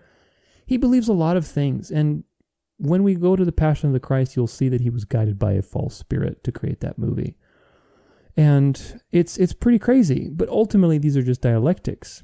The Roman Catholic system created the theaters all the way from Shakespeare up until today. It's all about manipulating the culture and creating a particular culture designed to worship the beast. These are false signs and wonders. People marvel after superheroes and different things in the movie theaters. These are all by design to slowly create a culture that is obedient, that is distracted, and that ultimately, when the time is right, will be primed and ready to receive more and more propaganda. And that's already happening. The propaganda is shifting. It's shifting from hardcore left to hardcore right. And you'll see as we get into it with things like The Chosen, the Hallow app, PureFlix. I mean, all these things we're going to talk about in just a minute. But I wanted to show you these two sources because, again, life is not what it seems. Shakespeare probably never existed. He was probably a made-up character just like Sun Tzu in The Art of War. Remember, The Art of War was released a few years before the Jesuits were banned. And if you read The Art of War, it's so clearly obvious that it's talking about the Jesuit general and the Pope. I mean, it's profound. But all these things happened right before the French Revolution. And it begs the question as to who really wrote The Art of War. And the question is the Jesuits. The answer is the Jesuits wrote The Art of War. But I digress. Let's look at some false signs and wonders. Let's start with The Chosen, which is, The Chosen surpasses Baywatch in popularity. Series to be translated into 600 languages. Okay, first off, The Chosen has a Roman Catholic priest as one of its script consultants. It also has a Messianic rabbi and an evangelical. The question is, how can you have agreement between these three belief systems, especially the evangelical and the Catholic priest? There's no agreement between these two things. Ultimately, there are so many places where the Catholics read it differently than a Protestant. Transubstantiation, baptism, all these things are, completely contradicted with one another. in the Catholic faith versus the Protestant denominations, most of them. So that's really strange. Also, it's produced by a Mormon production company. Now, of course, they're going to find all kinds of ways to sweep this under the rug. Like, oh, it's not actually a Mormon thing because it's not really endorsed by the Mormon Church. But look, the production company is a Mormon production company. Now, again, do the math in your mind. Look at secret societies. Look at how all these things started. If you know the history of the Mormon Church, that's going to play its part too. The Mormon Church is just like the Catholic Church. There's no difference. They're very on good terms with one another. Let's put it that way. They use the same language as Christians, but they deny the divinity of Christ. They don't see the Son of God meaning the second person of the Trinity. They see it as literally the Son of God that was born. They think that God was once man. All their founders were Freemasons. So the Mormon Church is really just no different. And Joseph Smith was led by a false angel, which we know the Lucifer masquerades as an angel of light. Just like Muhammad was led by a false angel, all these people were led by the same Spirit, and it's not the Holy Spirit. But The Chosen is very popular, and everybody's wandering after The Chosen. We know that the actor is Catholic. Pope Francis meets actor who plays Jesus in The Chosen. There he is, Jonathan Rumi. He's just so intent with the Pope. The actor who plays Jesus in the internet series The Chosen met Pope Francis on Wednesday, fulfilling a lifelong dream as he visits Rome this week to view pilgrimage sites related to the Gospels. Why would you go to pilgrimage sites? This is a pagan thing, to go to pilgrimage sites. This is what the pagans did. The whole point of the Gospel is that there is no more need for geography as a way to practice your faith. You don't need to go to a temple. You don't need to go to a Mecca. You have a relationship with Christ that is accessible at any point in time. But let's keep reading. Dallas Jenkins, the director of The Chosen, also met Pope Francis at the end of the Pope's general audience in Vatican City's Paul VI audience hall. Now look, this is the same hall that we looked at when we looked at Exposing Mystery Babylon, that was built to look like a snake. It was built to look like a snake with the mouth of the snake having a blasphemous statue, which is probably, in their mind, the Antichrist, rising from the ashes of destruction and bringing the light. And that's where the Pope sits to speak. Literally, the mouth of the snake is where the Pope speaks. This is Vatican City, Paul VI audience hall. And that's where Dallas Jenkins met the Pope and got his blessing, of course. So, do the math. I really love this. I really loved his sense of humor, he said. And he's just such a very sweet nature about him. So for me, I appreciate all that, even if I don't relate to the formality of it, Jenkins said. Okay, so it's all about how nice the Pope is, not what he stands for and what he teaches people. Great. I'm glad this person is putting on a successful show about Jesus. Do you see what's going on here? This is a false gospel that is now being made using media. But let's look at other things like Hallow, the Catholic prayer app. It's the number one prayer app. There's I think 2 million plus downloads at the time of this recording. It's a meditation app, supposedly. But, it's getting people to do things like this. Hallow's Lent prayer, Pray 40 community. Prayer challenge for 2023, imitation of Christ. So do the prayer challenge. Look at this. Pray every day this Lent. With Mark Malberg, Father Mike Schmitz, Immaculée Bugunaza, whatever, Jonathan Rumi, and Jim Caviezel. Oh my gosh, they play Jesus. I can pray with Jesus here? My idols from my shows, my movies, Passion of the Christ and Chosen. Oh my gosh, it must be really spiritual if all of these people are guiding prayers. It must be something. This is just idolatry and images and statues in a new and blasphemous and living way. It's really quite profound. Again, these are false signs and wonders. Instead of having icons and statues, they have used actors, just like we talked about with Shakespeare, on the theater, on the stage of life, to create representations, to sway you. Oh my gosh, Jim Caviezel, he played Jesus. I relate to him because I relate to Jesus in that movie. So now he's there, and I'm now persuaded to go and download this app and do the Pray 40 challenge. Oh, that sounds so spiritual, to do prayer every day and to be guided by the beast through this works-based religion. All these things are just, if you have eyes to see, then you see them very clearly. Let's look at the next one. Martin Scorsese meets with Pope Francis, announces a film about Jesus. So let's see what Martin Scorsese had to say. I have responded to the Pope's appeal to artists in the only way I know how. So wait a minute, the Pope made an appeal to artists? Isn't the Pope a Jesuit? That's interesting. By imagining and writing a screenplay for a film about Jesus. Here we go again. Scorsese announced on Saturday during a Rome conference at the Vatican, according to multiple reports, I'm about to start making it, the director added, suggesting that this could be his next film. Also on Saturday, before attending the conference titled The Global Aesthetics of the Catholic Imagination. God, if that doesn't tell you Image of the Beast, the global aesthetics of the Catholic imagination. If that doesn't tell you Image of the Beast, I don't know what does. Scorsese and his wife, Helen Morris, met Pope Francis during a brief private audience at the Vatican. So what's going on here? You have politics, you have movies, they're all bowing down to the Pope because they're all Roman Catholic and they're all enamored in bringing this image to life. They're the ones shaping the culture, and the culture is becoming more and more Catholic and paying homage to the beast. People are marveling after the beast, and you'll see with the Passion of the Christ how much they marveled. And there's more and more of this stuff coming out, which is slowly shifting your attention from having a relationship with the Bible and the Word of God to these physical, fleshly actors that are questionable. They have questionable pasts. And subliminal programming of things like transubstantiation and doing the rosary, and all these things are going to be subliminally programmed through these false signs and wonders. Let's look at the next one. This is a quote from Jeff Rense, who I believe he was a broadcaster, TV broadcaster, but he said this: it's been demonstrated that well within 2 minutes of watching television, most people enter a hypnotic alpha state bordering on theta. Viewers in this state are no longer able to critically evaluate, discern, or pass judgment from their own moral database on the material being viewed. The information just flows unimpeded into their subconscious year in and year out.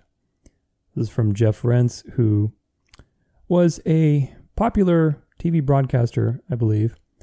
But the point is very, very strong, which is that, look, you cannot let television and these false signs and wonders program you subliminally. I used to watch The Passion of the Christ because I wasn't aware. And there was a few things I was like, that's kind of weird, but I never really thought about it. And that's the point. Until you learn the truth about who produced this, why they produced it, what subliminal messages are in there, what is being programmed. And when you realize that, you snap out of the truth. Because again, Plato's cave, the shadows on the wall are so entertaining. And the prisoners do not want to escape because they believe the shadows are reality.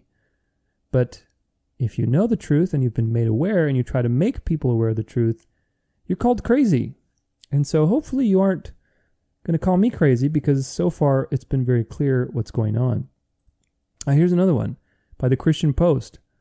Nearly all of the top 25 worship songs are tied to 5 megachurches in the past decade. That's interesting. So most of the worship songs that everybody's singing and going into a trance-like state, when they go worship, where are they from? Are they from the Bible? Are they from biblical things? No, they're from the 5 megachurches like Bethel and Hillsong. These places that are teaching blasphemous things, and they're leading so many people astray because they're basically agents of the Roman Catholic Church. And look, it sounds crazy. It really does. But again, if you understand secret societies, if you understand the hidden shadow network, the shadow government behind everything, all this separation is just an illusion. It really is. They're trying to bring everything back into the Mother Church, and part of it is uniting Protestant America with the Mother Church. And that is happening. This culture that we live in, where it's about pop songs about Jesus, and oh my gosh, Jesus on TV, and this is all part of creating a culture that embraces the unification of church and state. And it's not going to be based on sound biblical doctrine, I can tell you that. You also have things like shows, like Mrs. Davis, which is about a nun, and she's in like this sci-fi world. I mean, nuns are Catholic. These are the things that are programming people subtly with Catholic values. You have TBN, CBN, these things are like famous evangelical networks. They're influencing people with false and watered-down teachings. I mean, TBN especially. You have PureFlix. This is the antecedent or the opposite to Netflix, right? You have these things that are now, it's like, oh, we had Netflix, but that's the deep, dark, deep state. They're really evil. Let's make PureFlix. It's all about Christian values. Well, wait a minute. Who's in charge of that? Who owns these things? It's the same people that own everything else, man. Angel Studios. They're like the new Disney of the Christian right. Angel Studios is putting on a ton of different movies. They put on the Chosen, I believe, initially, and they're doing all these animated movies, which, again, they look so cute, but they are institutionalized Christianity. And it's part of, again, remember who was in control of Hollywood. Remember who was in control of Shakespeare, of the theaters in Europe. It was a Jesuit thing, because the theater is the weapon of the Counter-Reformation. Learning against learning. You should look into that.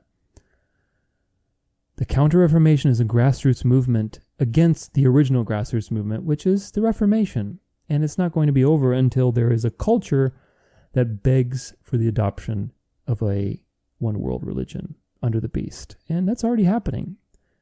Of course, you also had The Passion of the Christ, which is one of the top movies of all time with over $600 million that it's grossed.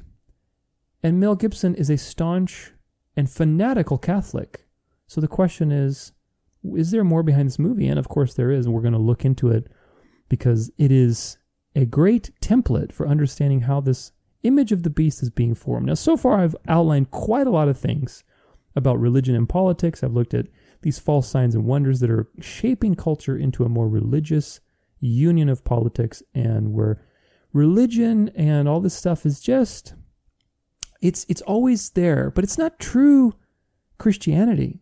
It's religion. It's religious activity. It's doing prayer challenges and hanging out with all your cool idols like Jim Caviezel and, you know, all these people that play the different parts in these Jesus movies. These are just idols that they're doing because they know people are idolaters by nature. We tend to idolize things and to put our hopes in people and things that we see. This is the story of humanity.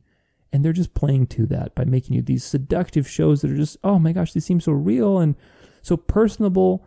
And then they use those same people to manipulate you into other things. It's profoundly satanic, really. And if you have eyes to see, hopefully now you see it. But all of these things go after the lust of the eyes. They subvert you with false theology.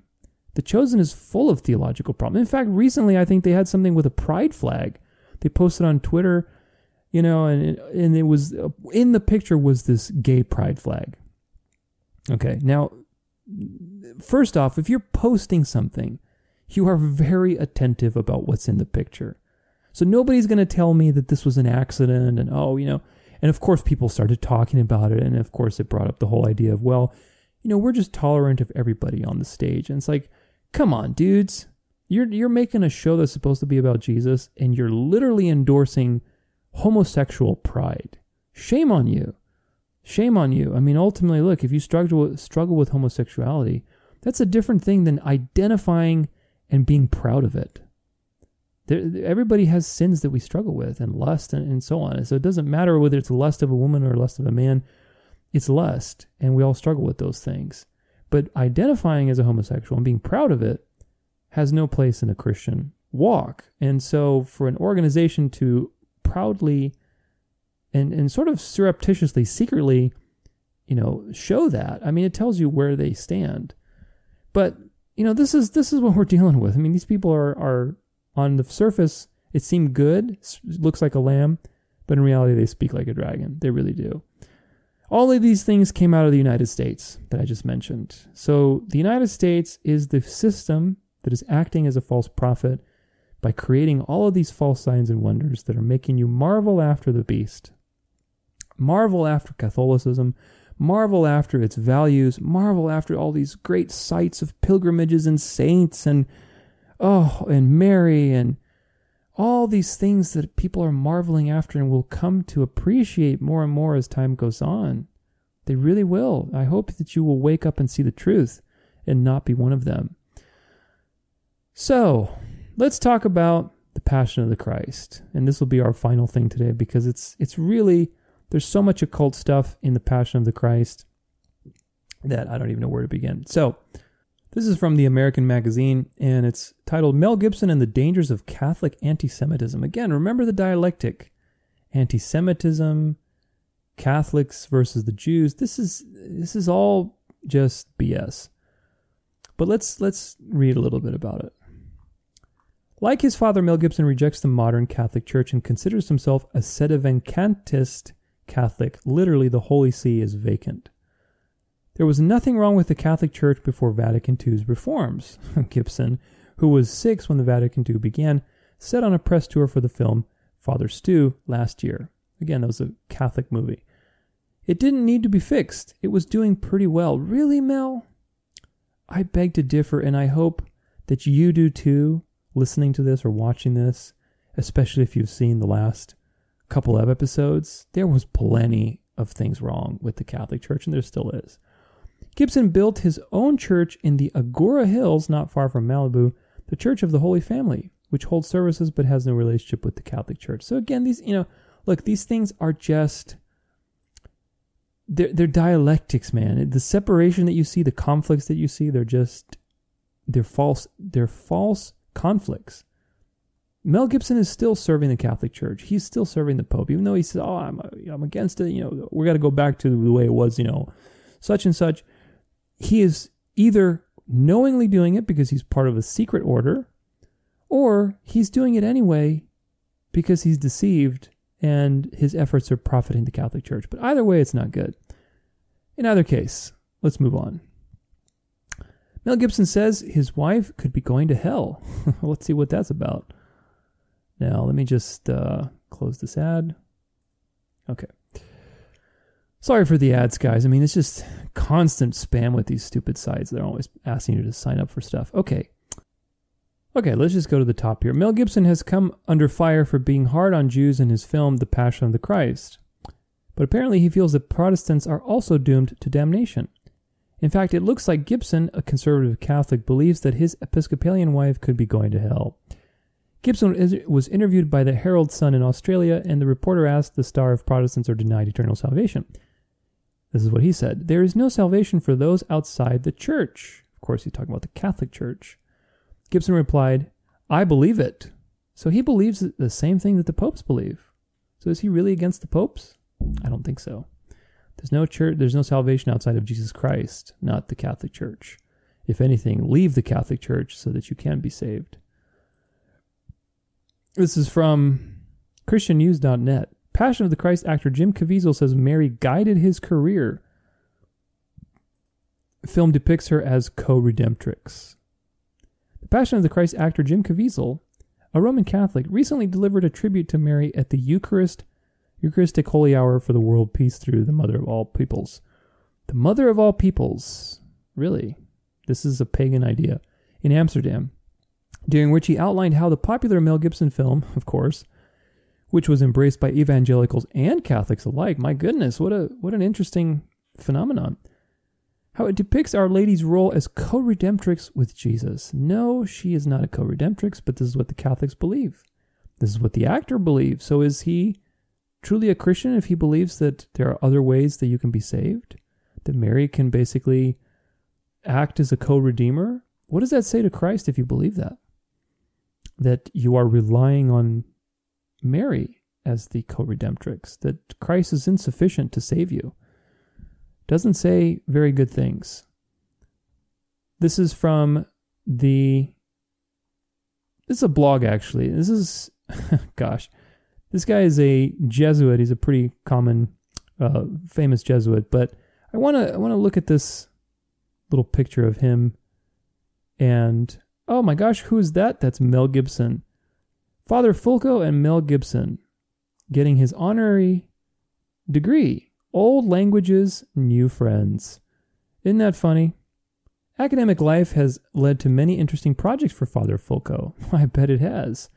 In addition to his extensive travels, he has also received a request to work on the 2004 film The Passion of the Christ. After Yale professors turned the project down, the production crew found that Father Fulco was a local expert on Aramaic. Do you trust the interpretations of a Jesuit? I don't. Father Fulco was in Jerusalem when his phone lit up with a call from the States. Curious, he picked it up right away. "Hey, Padre, it's Mel," came the rugged voice from the other side of the world. So they're just chums, him and the Jesuit priest. Isn't that interesting? And more we go. We're going to get into a lot of this stuff with the Passion of the Christ, but I want to set the stage first. 5 reasons not to go see the Passion of the Christ. Finally, some truth here. Okay, let's read this. The script for the Passion of the Christ was translated into Aramaic and Latin by Father William Fulco, which we just looked at, an old friend of Mel Gibson's. This was not done for reasons for making it more authentic. The language decisions in the Passion of the Christ were made for a theological reason.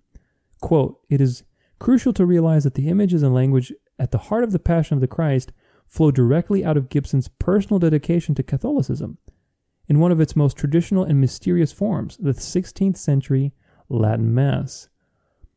Quote, "I don't go to any other services," the director told the Eternal Word television network. "I go to the old Tridentine Rite. That's the way that I first saw it when I was a kid. So I think that informs one's understanding of how to transcend language. Now, initially, I didn't understand the Latin, but I understood the meaning and the message that they were doing. I understood that it was very fully, and it was very moving and emotional and efficacious, if I may say so. The goal of the movie is to shake modern audiences by brashly juxtaposing the sacrifice of the cross with the sacrifice of the altar, which is the same thing," said Gibson. There you go, transubstantiation. This is what it's all about. Catholic propaganda. This ancient union of symbols and sounds has never lost its hold on him. There is, he stressed, a lot of power in these dead languages, of course. Thus, the seemingly bizarre choice of Latin and Aramaic was actually part of the message. The script of the Passion of the Christ was specifically intended to link the crucifixion of Christ with what the Roman Catholics believe is the re-sacrificing of Christ that occurs in the Mass every Sunday. Gibson's intent is to show us that the sacrifice of the cross and the sacrifice of the altar are the same thing. Are they the same thing? Is that what we should believe as Christians, that Jesus is sacrificed every Sunday? I don't think so. Protestant evangelicals have historically rejected the idea that Christ can be sacrificed again and declared it abominable, which it is. But yet, as you will soon see, evangelicals and Protestants alike, oh my gosh, it's such a beautiful movie.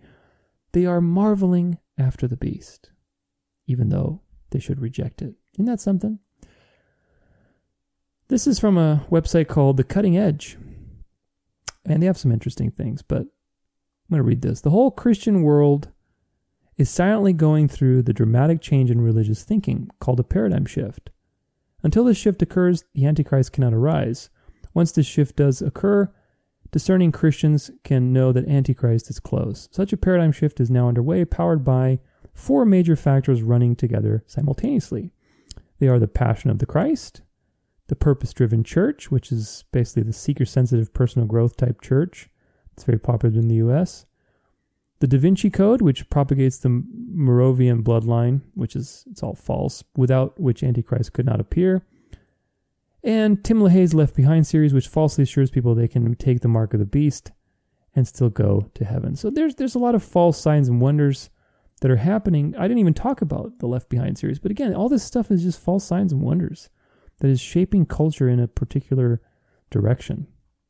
This is another thing from the Cutting Edge. It's a little more in-depth. We're going to talk about the one-eyed Jesus plus his depicted nakedness in the Passion of the Christ. So, okay, first and foremost, the one-eye symbolism, we're going to get into this a little bit deeper. It comes from a place in the Bible in Zechariah. We'll talk about the worthless shepherd. So the Passion of the Christ is always picturing Jesus throughout with one eye, which is very strange because if you recall from the dollar at the Anno et Coeptus, where he approves of our undertaking, the left eye is the one that's being showed at the top of the pyramid. It's the left eye. It's not just an eye. It's the left eye. And that is the eye that Mel Gibson has with his icon pictures that he owns. It's the left eye, which is very strange. Also, you have basically this one-eyed picture portrayal of Jesus throughout the Passion of the Christ.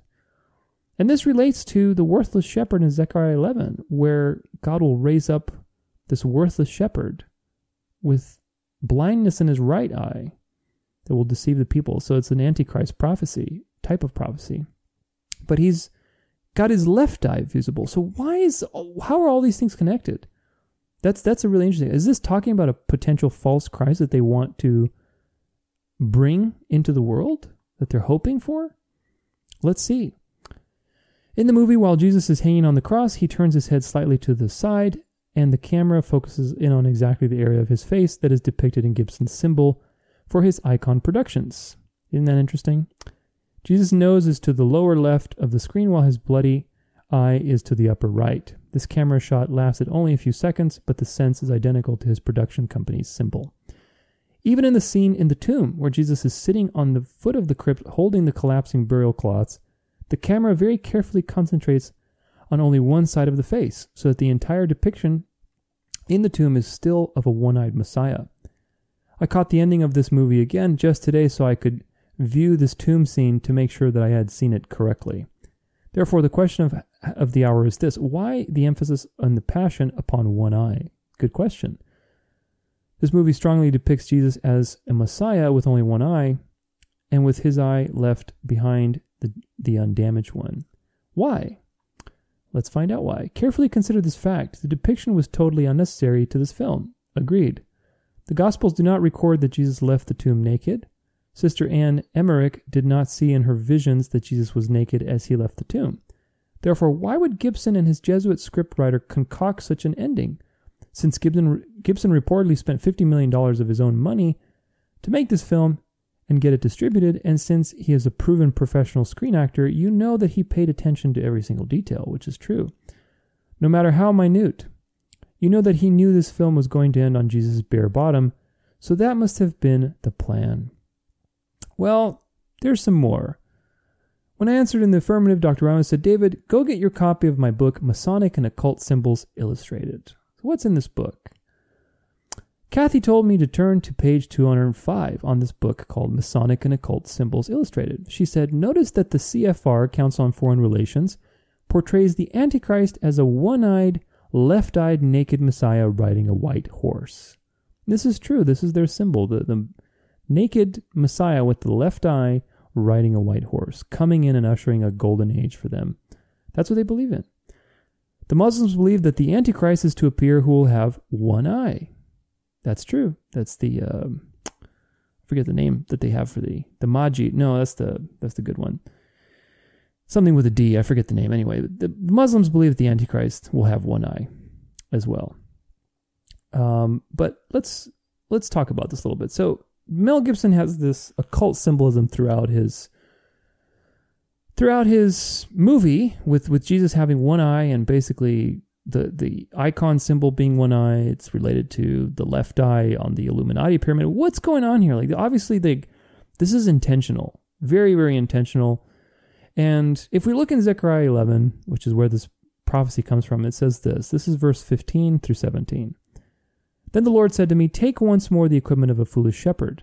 For behold, I am raising up in the land a shepherd who does not care for those being destroyed, or seek the young, or heal the maimed, or nourish the healthy, but devours the flesh of the fat ones, tearing off even their hoofs. Woe to my worthless shepherd who deserts the flock. May the sword strike his arm and his right eye." There it is, his right eye. "Let his arm be wholly withered, his right eye utterly blinded." So, whether that's talking about the final Antichrist power individual who's probably going to masquerade as a false Christ, who knows? I think it probably is. But in either case, the occult people are making a statement that's based on this. The worthless shepherd, the one that's blinded in his right eye. All those movie stars that cover their eye and they do their little photo shoots with one eye covered, and it's usually the right or the left eye.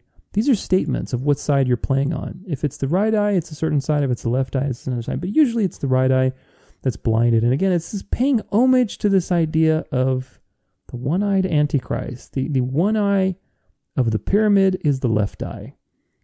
So the question is, why does Mel Gibson have all this symbolism in his movie that's supposed to be about Jesus? Which is really interesting, I think. But let's take look at a few more before we jump into unpacking this movie and seeing why it's such a false sign and wonder. This is Reactions to the Passion of the Christ. Ecumenism. It's from an article on the Passion of the Christ. The recommendations for this film are glowing and widespread. I have no doubt, quote, that the movie will be one of the greatest evangelical tools in modern-day history. I think people will go to it and then flood into the churches seeking to know the deeper implications of this movie. Ed Young, pastor of Area Fellowship Church. This is a Protestant pastor. Wait a minute, they're going to flood the churches. Which churches, I wonder? If they are being told that the sacrifice of Christ is the same as the Mass, what church are they what church are they being pushed into? It's not Protestant churches. I believe the Passion of the Christ may well be one of the most powerful evangelical tools of the last 100 years. Really. Because you have never seen the story of Jesus portrayed this vividly before. Greg Laurie, Harvest Crusade. This is another famous Protestant. All these people are. But look at how they're marveling after the beast. And you will see more and more how the Passion of the Christ is really just Catholic propaganda. It's designed to make you marvel after the beast and to want union of church and state. The Passion will stun audiences and create an incredible appetite for people to know more about Jesus. I urge Christians to invite their spiritually seeking friends to see this movie with them. Lee Strobel. There you go. He's a famous case for Christ. Isn't that funny? Now, I'm not saying anything about Lee Strobel because I think maybe he's just deceived, just like I was. I mean, I thought the Passion of the Christ, oh my gosh, I cried. Jesus, being tortured and pushed. I mean, yes, it's a very bloody film. But there is, look, you have to understand trauma-based mind control and what these people operate under. When there's this much trauma, it's perfect time to subliminally program certain messages. And these messages, which you'll soon see as we unpack this, are very antichrist. And that's what this is the point. Very, very subversive, satanic false signs and wonders. And again, it wouldn't be a false sign and wonder if people didn't wonder after it. If people didn't marvel. Do you see the point? Of course it's a false sign of wonder because it's fooling people. That's the point. It has to be persuasive. The Passion is an awe-inspiring portrayal of the last hours of Jesus' life. It's an accurate account of Jesus' real sufferings for the sins of the whole world. This is not a film anyone should miss. Dr. Robert Schuller, Crystal Cathedral, Hour of Power. Everyone should see this movie. It could be Hollywood's finest achievement to date. Who's controlled Hollywood? Remember? Tim LaHaye Ministries. If they're critical of the film, they would be critical of the gospel. Archbishop John Foley, President, Pontifical Council of Social Communications, the Vatican. Of course. What does the Vatican say? Straight from the snake's mouth. If you're critical of the film, which I'm going to be, then you're critical of the gospel. There's no salvation outside the church. Do you see where this is going? And again, this is all very light stuff because we haven't gotten to the point where the church-state union is active. But imagine if it was active and you criticize the movie. If you criticize these false signs and wonders, how dare you criticize the movie? And if there will be public support, well, you're going to get executed or whatever else. You won't be able to buy or sell. This is from CBN. Should you take your teens to the Passion as it is rated R? Editorial note from Rick Warren. Having seen Mel Gibson's The Passion of the Christ twice, mind you, I can tell you that it is a cinematic masterpiece, and I would encourage you to use it as an outreach tool within your community. Rick Warren, who's also famous for a lot of other things that we won't get into in this episode, but of course, are we surprised? Are we really surprised? So, where do we go from this? Well, the movie has drastic impact on both sides of the aisles. It's uniting liberals, conservatives, Protestants with the Vatican, all under one seemingly good ideal, right? It seems good. But again, the Bible tells us there's a way that seems right to a man, but it is a way that leads to death. And so we can't lean on our own understanding. We have to test the spirits. There's more than meets the eye with this movie. At the very least, everything that I've shared with you so far, the fact that there's a staunch, fanatical Catholic who believes very Catholic things who made this movie, the fact that there's some occult symbolism, at least on the very surface analysis of the movie that you can tell that there's a lot of occult symbolism that matches other occult writings and beliefs. The fact that everybody's marveling after it and being unified by it, and it's leading to ecumenism, that we can, oh my gosh, we should all share in the same experience because we all love Jesus, right? Well, yeah, Jesus is the center, but you can't unite around Jesus because transubstantiation and rejecting transubstantiation are two vastly different realities, two vastly different doctrines. But if you can unite around fleshly things and experiences and mystical experiences and emotional things, that's much easier to do. Do you see where this is going? At the very least, it should raise your eyebrow as to why is this movie so successful? Remember, anything that's worldly is not friends with God. Now, God will use things for the good, of course. For the genuine believers he's chosen to save, he will use things for the good and help to convict us and remind us of Christ's suffering through movies like this. But ultimately, there is something else going on with this movie. And that's what I intend to expose to you today, which is a false sign and wonder. So we're going to look at something called The Poison in the Passion of the Christ, a presentation by Terry Watkins. I'm not going to go through all of it because it's very long. You can even find it on YouTube. There's a lot of stuff but he puts together a lot of great information. And we're going to go through it. We're going to go through it, and this will be the final thing to go through, but hopefully it's solidified for you so far that this is an image being created by the beast, the second beast, and it is helping people to embrace Catholicism. So, a few years ago, as Mel Gibson was rediscovering and renewing his Catholic faith, he purchased a library of hundreds of books from a closed nunnery. Mel claims as he was reaching for a book on the library shelf, a supernatural intervention caused another book to miraculously drop into his hands. That miracle book, not the Bible, not the Gospels, is the inspiration of the Passion. The book was called The Dolorous Passion of Our Lord Jesus Christ, according to the Meditations of Anne Catherine Emmerich. We mentioned her previously. Gibson claims like magic, this book opened up a new world. Pay attention to all of this. Amazing images, he said. She supplied me with stuff I never would have even thought of. So who is Anne Catherine Emmerich, the mysterious scriptwriter of the Passion? Anne Catherine Emmerich was a famous mystic Catholic nun who possessed some very unusual abilities. Anne was born on the feast of the Virgin Mary's own nativity, September 8, 1774, in Westphalia, Germany. She became a nun of the Augustinian order at Dülmen. Emmerich began having supernatural visions very early in her life. By the age of 4, she prayed for 3 hours daily while being physically visited by her guardian angel. That's interesting. Even at the early age before around her described a mysterious power that emanated from her. So that should start raising some eyebrows. Emmerich was found frequently practicing the occult art of levitation. Many times when she entered a room, she was clearly seen levitating above the ground. She also practiced the occult art of astral projection, claiming to bilocate to various places. Astral projection is the physical ability when the soul leaves the physical body and travels beyond space and time. During her mystic astral projection, she claims to have watched the actual execution of King Louis the 15th and visited Marie Antoinette, Queen of France, in prison.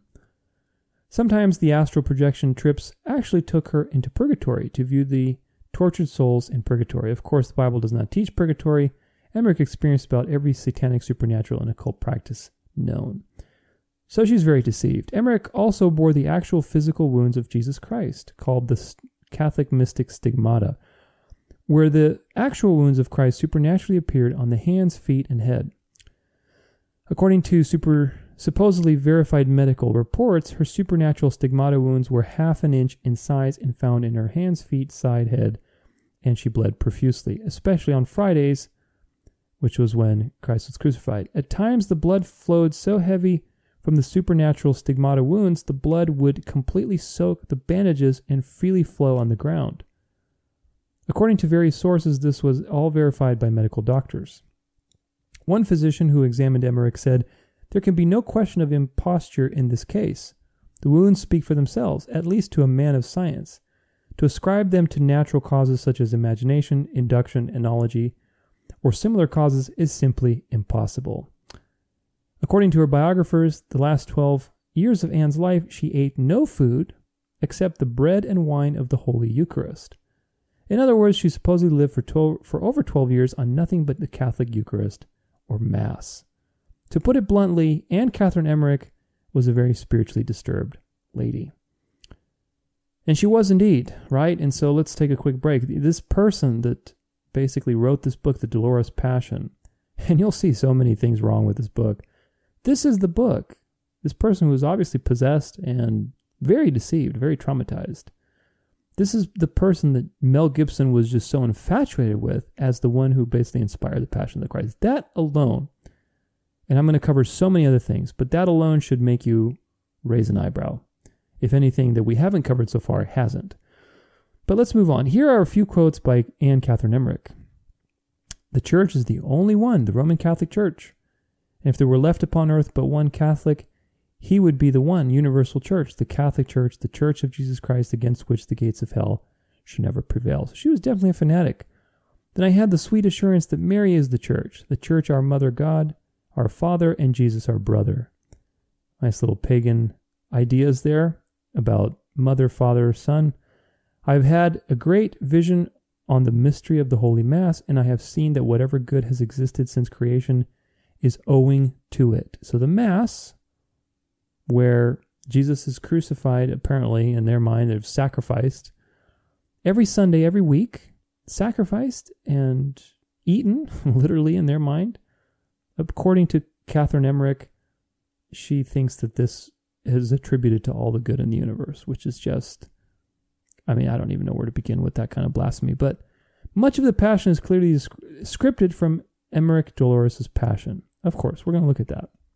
So let's look at how those things are scripted. More examples of Emmerich Dolores' Passion in Mel Gibson's The Passion of the Christ. So you can look all this stuff up and see all these different examples. I'm just going to highlight over a few of them. Satan torments Jesus in the Garden of Gethsemane. This never happened. Mary wakes up, sensing Jesus' arrest. This, again, never happened. And there's a reason why these things are being portrayed, especially with Mary. Soldiers throw Jesus off a bridge. That never happened. But these are all from Dolores' Passion, right? So she made all this stuff up, or she was basically deceived into writing it down, which is probably more accurate. And of course, the movie copied it. After thrice denying Jesus, Peter runs to Mary, weeping and calling her mother. This never happened in the Gospels. There's no such thing, but this is the Dolores' Passion. Herod calls Jesus a fool and commands that Jesus be given a fool's homage. Didn't happen in the Gospel. None of this stuff happened in the Gospels. It's all from this Dolores' Passion, which was written by somebody who's possessed. Pilate's wife hands white linens to Mary, who uses these to wipe Jesus' blood from the floor. It never happened. Jesus falls multiple times while carrying the cross. These correspond to the 3rd, 7th, and 9th stations of the cross of the Catholics. And we'll get into that too, but this stuff never happened in the Gospels, guys. This is stations of the cross. It's Catholic propaganda. Mary meets Jesus while on the way to Golgotha, the 4th station of the cross. That never happened in the Bible, in the Gospels. The scene in which Simon of Cyrene is pressed into service is very similar to that written by Emmerich. One of Simon's children is present. He is initially reluctant, exhibiting great disdain towards Jesus. Simon soon after experiences a change of heart. All these things were never written in the Gospels. Okay? Simon's story was just very matter-of-fact and simple. Veronica wipes Jesus' face, which is the 6th station of the cross. The cloth with the bloody face imprinted in it is now a relic, which is the Shroud of Turin, which again, it's at the Catholic Church. You got to remember all this pagan stuff with relics and shrines and temples and pilgrimages. This is all designed to marvel after the beast. That never happened. The Veronica wiping Jesus' face and getting an impression, that never happened in the Gospels. Feels like it happened, doesn't it? That's because they implanted false memories. The scene of Jesus and Simon is very similar to that written by Emmerich. Simon threatens to stop helping if the soldiers continue in their cruelty, saying that he will do so even if the soldiers kill him. Simon then places Jesus' arm across his shoulders, supporting him. That's not in the Bible. Jesus did not experience that from Simon.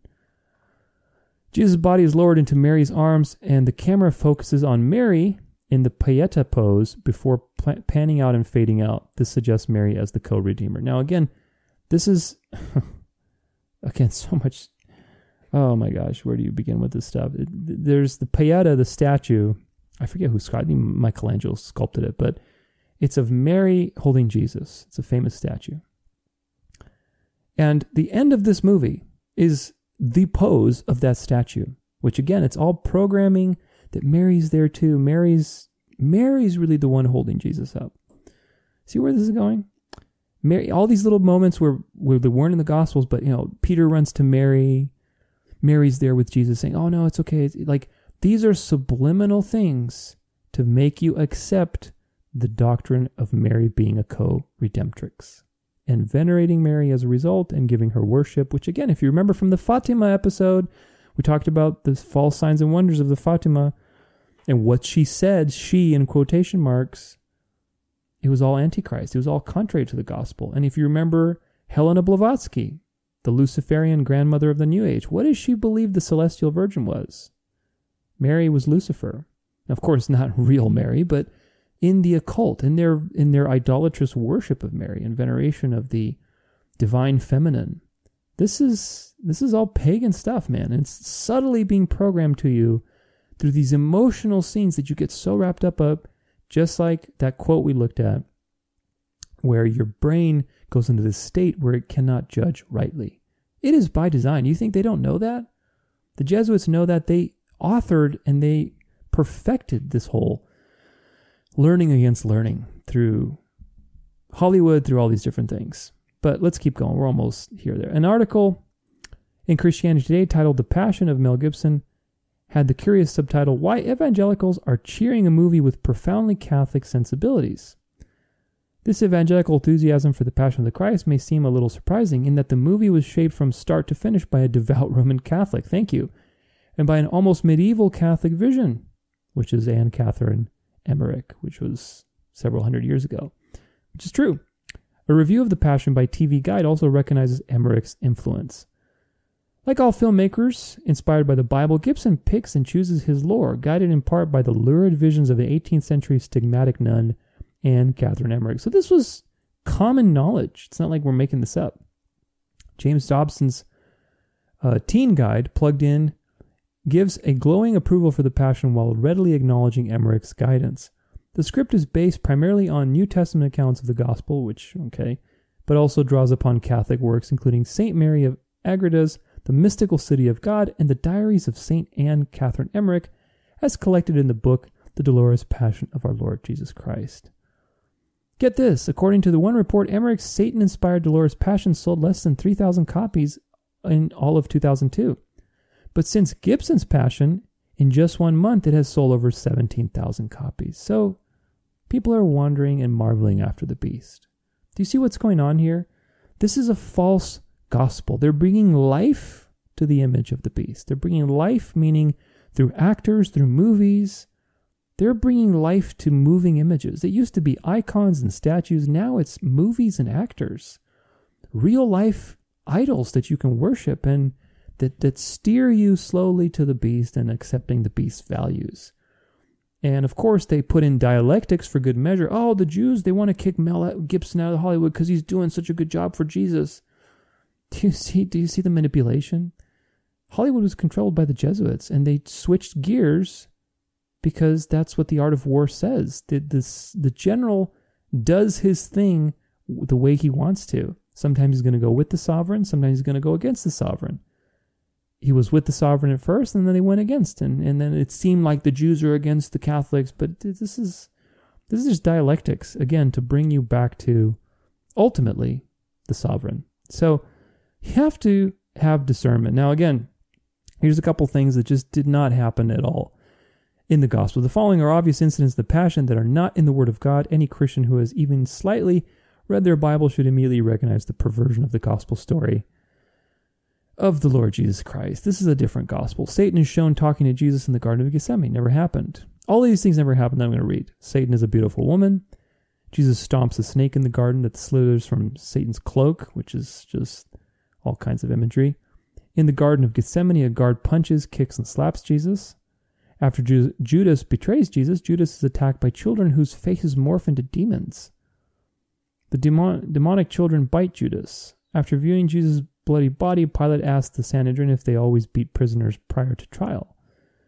Pilate discusses with his wife his relationship with Tiberius Caesar, emphasizing orders Caesar gave him to avoid uprisings in Judea. No such discussion is found in the Gospels. Jesus falls 3 times while carrying the cross. That is not in the Gospel. It's in the Stations of the Cross. Once when Jesus falls, Mary runs to him and says, "See, Mother, I make all things new." This is not in the Gospels. This is a false gospel. Mary later asks Jesus, "When, how, where will you choose to be delivered from this?"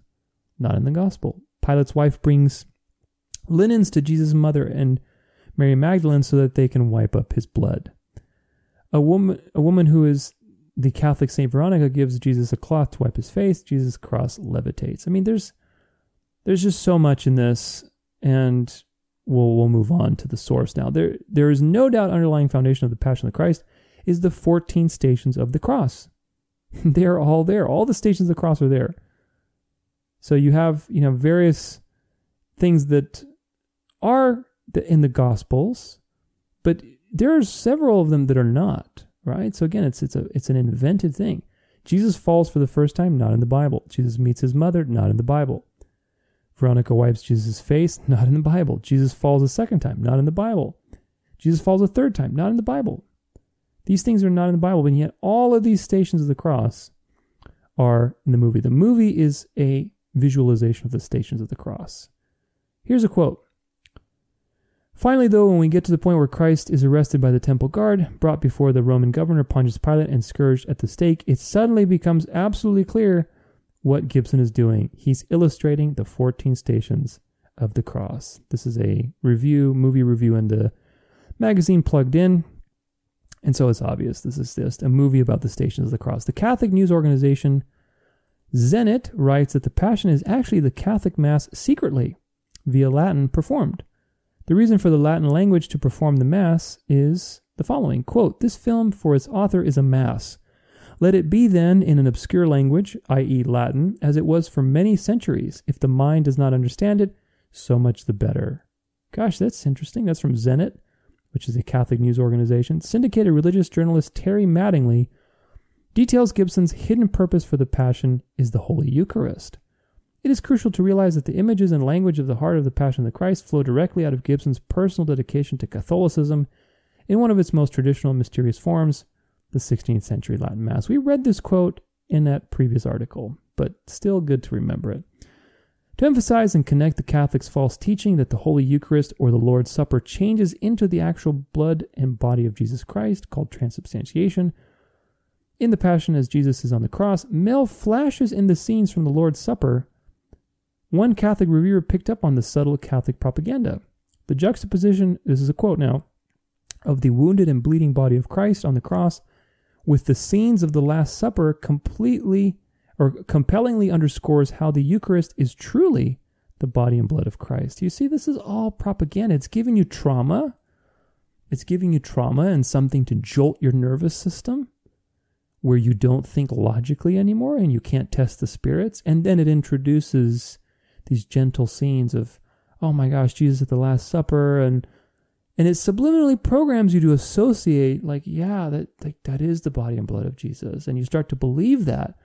If you don't have solid biblical discernment, very easy to accept the teaching of the Catholic. And we'll look at, again, this episode is more about the cultural stuff. In the next episode, I'll talk about how the Protestants are all acknowledging the Mother Church. I mean, you have so many that are now starting to say, oh, well, maybe transubstantiation is a good thing. Like, maybe that is. We can have a higher connection to Jesus. I mean, they're being deceived in a crazy way. And this is part of it. False signs and wonders like the Passion of the Christ are part of it. Let's move on. Not surprisingly, Gibson and Caviezel, the actor who played Jesus, received Mass and communion every morning to prepare for the filming. So they believed that sacrificing Jesus and literally eating his flesh as a ritual is what's guiding them to do this movie. It's not the Holy Spirit guiding them, I'll tell you that. Mel Gibson proudly calls Mary a tremendous co-redemptrix and mediatrix. And there's a source for these quotes. All these quotes are sourced. A bizarre incident occurred in one of the theaters showing The Passion. Strangely, the number 666 began appearing on the movie tickets. The theater was in Rome, Georgia. Now, of course, we know who sits in Rome. But the Passion was filmed in Rome, Italy. So who is in Rome? We know that. That's the Mystery Babylon, who sits on 7 hills. 7 hills is Rome. A very interesting number with the 666. Now, again, this is more of a tidbit. It's nothing that I put my weight into. But nonetheless, you remember even from the Vicar of Christ and all these different titles that we looked at with numerology. Again, I'm not into numerology. I just think it was interesting to see all these correlations. And again, just another interesting tidbit. So I don't put too much weight in these things, but they just add to the overall evidence, honestly, because this stuff is just so obvious once you put your mind into it and don't buy into the emotional hype.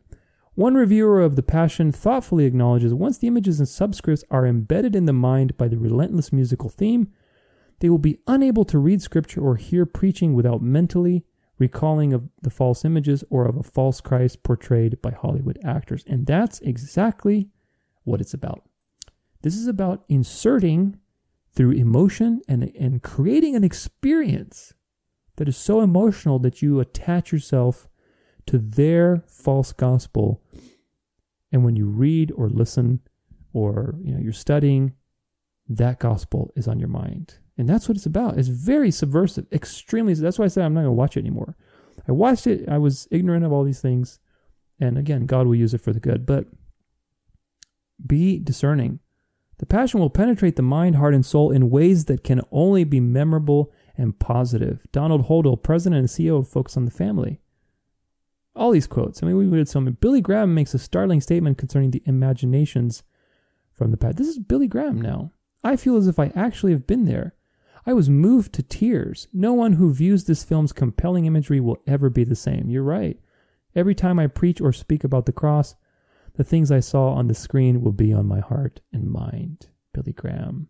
So remember that when Jesus was on the cross in this movie, also what happened? Well, they flashed back to the Last Supper, and it was all about programming transubstantiation and the Eucharist. So Billy Graham is basically saying, yeah, all that stuff is going to be on my mind. Interesting, isn't it? Oh, there's so much more, but we're almost done here. We got a few things. The sensational. Now, these are just different quotes. We've read a few before, but just, again, look at how people are marveling after the beast. It's been nearly 3 weeks since I saw through the rough cut of The Passion. It is still impacting my life. I can't stop thinking about it, nor can I stop talking about it. Dale Tackett, Executive Vice President, Focus on the Family. This is from Paul Crouch from Trinity Broadcasting Network, TBN. This will do for Jesus movies what Saving Private Ryan did for war pictures. Is there friendship between God and the world? I don't think so. Every Christian must go see this movie and hold Mr. Gibson up in prayer. He's going to take a lot of heat for this project. Again, there's the dialectic. The Catholic who's fanatical about you taking the Eucharist and the Catholic Church is the only way to salvation is getting heat from the big, bad, dark, deep state, communist, Jewish, mafia, whatever in Hollywood. This is all just a dialectic to make you go after the beast. Continuing on. But if we'll support him, this movie could have a profound spiritual effect on millions of people. Yes, it will have an effect on millions of people. Absolutely. Not the effect that you think, though. Thank you for allowing our congregation to preview the movie trailer of The Passion. In just 4 short minutes, the images and the authenticity left our members spellbound.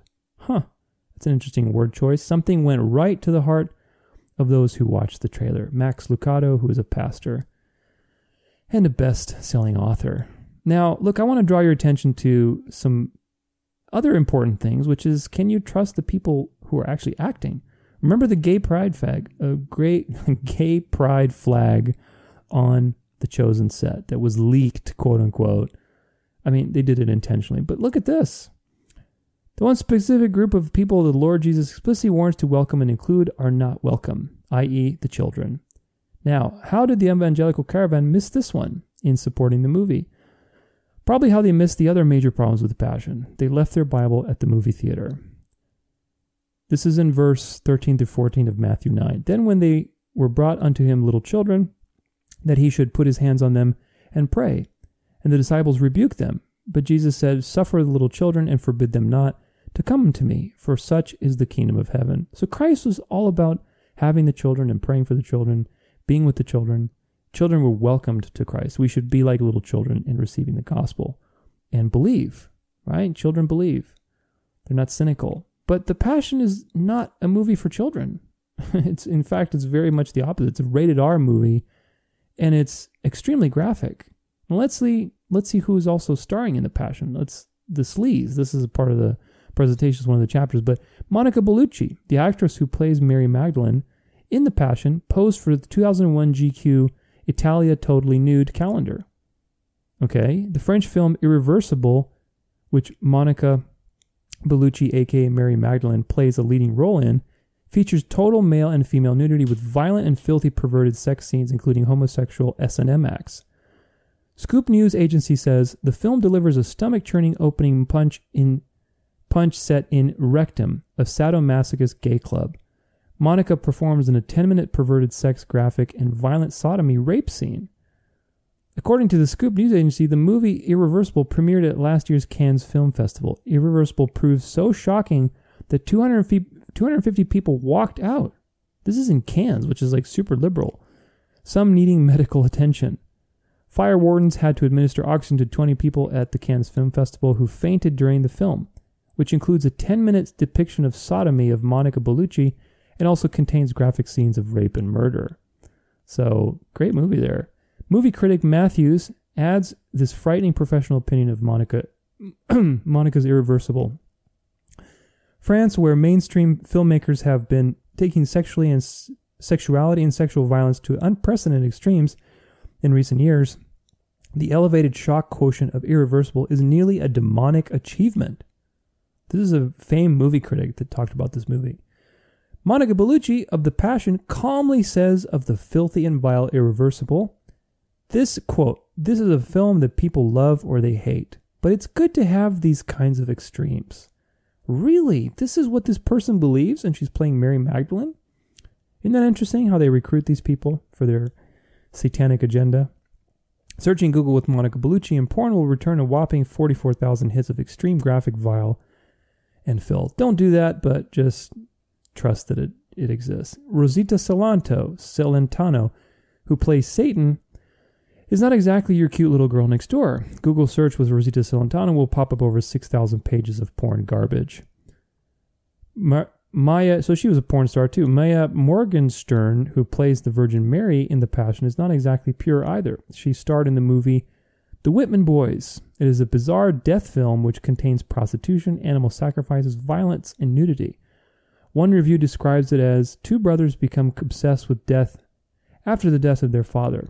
They investigate the cemetery, dissect small animals, and then meet a young prostitute who becomes an important presence in their lives. I mean, these are all actors in The Passion. Claudia Girini, who plays the pilot's wife in The Passion, is also very popular on the internet. Hall of Scum. A Google search on Claudia Girini and porn will infect your computer and mind with over 6,000 hits of depraved, vile. So, all these people who've playing these characters in Passion have very questionable paths, and especially you see with Monica Bellucci, she doesn't regret it. So the question is this the right person to be playing in a movie about Jesus? Now let's look at Jim Caviezel. Caviezel claims that he got a sign, quote unquote, 6 months before he even auditioned for the role of Christ, when a complete stranger just came up to him and said, "You'll be playing Jesus." Caviezel has proudly noted that his initials are JC, and he is 33, the same age Jesus Christ was when he was crucified. Caviezel also claims he actually had fans bow down before him in worship. Interesting. Another Jesus is the title of this. Caviezel makes this incredible admission interview with the 700 Club. Even though I was playing Christ, many times I felt like Satan. I had obscenities wanting to come out of me. That's really strange. Caviezel says later in the same 700 Club interview, I felt like a great presence came within me at times when we were filming. Interestingly, Caviezel also starred in the movie Ride with the Devil. At one point, Gibson instructed the two actors, inflicting the beating, to hurl their lashes overhand as if throwing a baseball. Caviezel took a blow to his back after one of the actors aimed poorly. It just extended over the board and hit me with such a velocity that I couldn't breathe, Caviezel said. It's like getting the wind knocked out of you. The stinging is so horrific that you can't get air. I turned around and looked at the guy, and I tell you, I may be playing Jesus, but I felt like Satan at that moment. I turned to him. A couple of expletives came out of my mouth. This is the second time Caviezel has said openly that he felt like Satan, quote. So, very just weird, again, they're getting, I think this is done over here. Okay. They're getting very weird guidance from spiritual forces. Obviously, these people are not guided by the Holy Spirit. They're getting mass every day and believing that they're eating the body and blood of Jesus Christ. They're believing they're sacrificing Jesus in one of those masses every day to do this right. We got to do it justice. Mel Gibson's being guided by an 18th century nun who is obviously possessed. These people all have questionable paths and they don't regret it, like Monica Bellucci, who have just really, really questionable paths, and they seem to be fine with it. And so put it all together. At best, at the very best, this movie, The Passion of the Christ, is an unbiblical movie. It's not some place that you should go to for a depiction of the Gospels. It takes liberties and adds all kinds of blasphemous Catholic programming. That's at best. That is the best case scenario.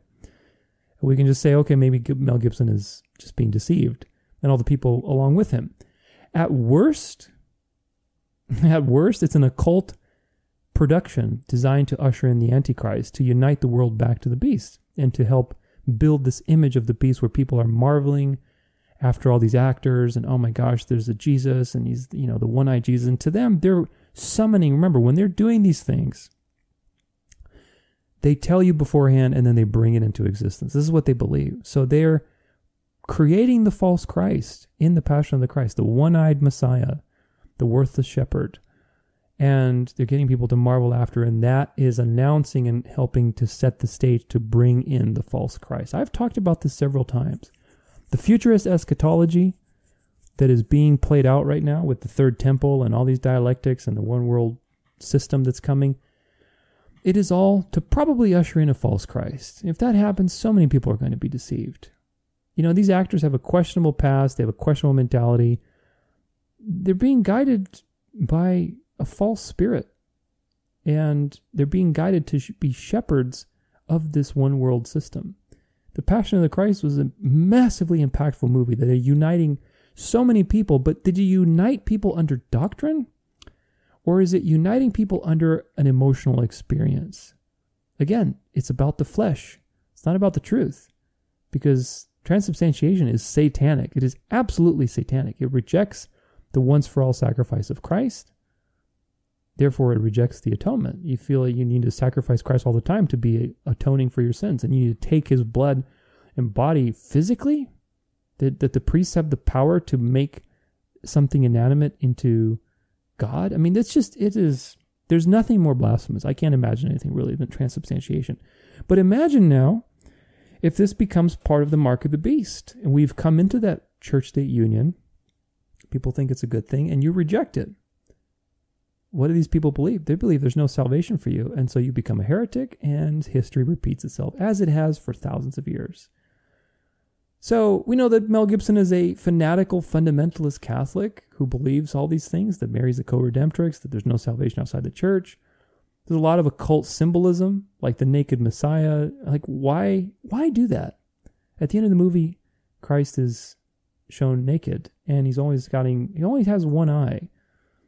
And so it's just all these subtle programming things that are very questionable. I know Mel Gibson at the time of this video is creating his second movie, The Resurrection. Isn't that interesting how the timing of that is also being timed with all these political things of being shifting to the right and getting closer and closer to a Christian nationalist system.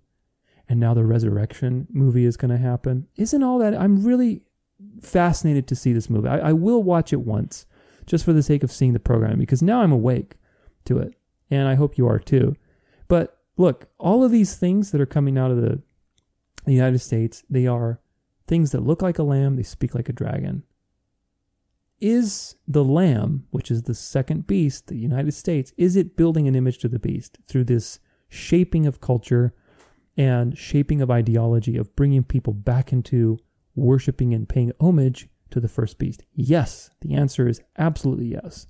This culture, this system that is happening, It is paying homage slowly and slowly to the beast. And one day there will be no more division between church and state. I tell you the truth, because right now the line is already blurry. The religion and politics have been unified for a while, and it's coming more and more out in the open. And things like the Passion of the Christ and many of those other things we mentioned, the Chosen, the Hallow app, all these things are unifying people more and more until it's ubiquitous. It's throughout culture. It's just there.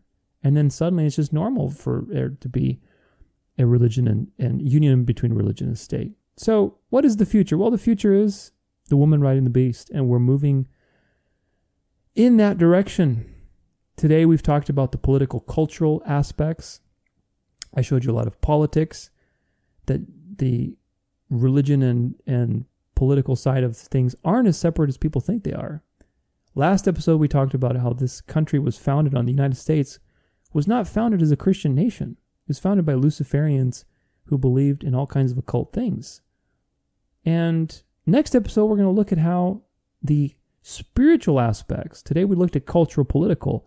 Next episodes are going to be spiritual aspects, which is going to be things like how Protestants are wanting to get back with the church, how things are just getting very blurry between Protestantism and Catholicism.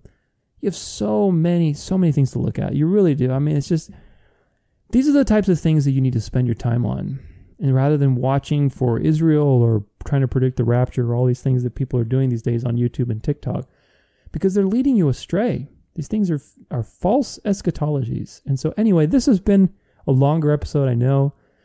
These episodes are obviously on the longer end, but hopefully they're a resource to you and they've helped you woken up so that you are not deceived. These things are so powerful at deception. I mean, look, the devil is called the master or the father of lies. He's father of lies for a reason, because lies that the devil gives are very convincing. Unless you have, of course, the sword of truth, the shield of faith, the armor of God, the true armor of God, which is through the Holy Spirit and through reading your Bible and being certain of what it says. Because if you know the Bible, then you look at these things and you say, okay, this is nonsense. At the very least, you don't have to know about secret societies or occult things. You should know at the very least that these things are very unbiblical. And then, of course, knowing history helps you even more to discern these things, because this is part of the plan to bring people back into the Mother Church. And it will happen. We are at the tail end of this plan unfolding, and we will see it in our generation, I believe. So either way, remember that the ending to this story is a good one. The real Jesus is coming back. The real Jesus will destroy this system. And if there's a false Christ, he'll destroy him too. So ultimately, we have nothing to fear. But do not be deceived is the lesson of today. Do not be deceived by false signs and wonders. The image of the beast is being constructed all around you. And whether you live in the United States like me, and you get the pleasure of experiencing that firsthand when it goes live, or you live somewhere around the world, you will be integrated into this system, because the system that is built here will move its way outward, and the kings of the earth will give their power to the woman riding the beast. And so that is the future, but the hope that we have is that that's not going to last very long. Every time they have tried to make a world union, Christ has come and destroyed it. So, Maranatha, and God bless. I hope you stay healthy. I hope you stay sharp, and no matter what happens, remember, we have our hope and faith in Jesus, and he will return very soon. God bless. We'll see you soon.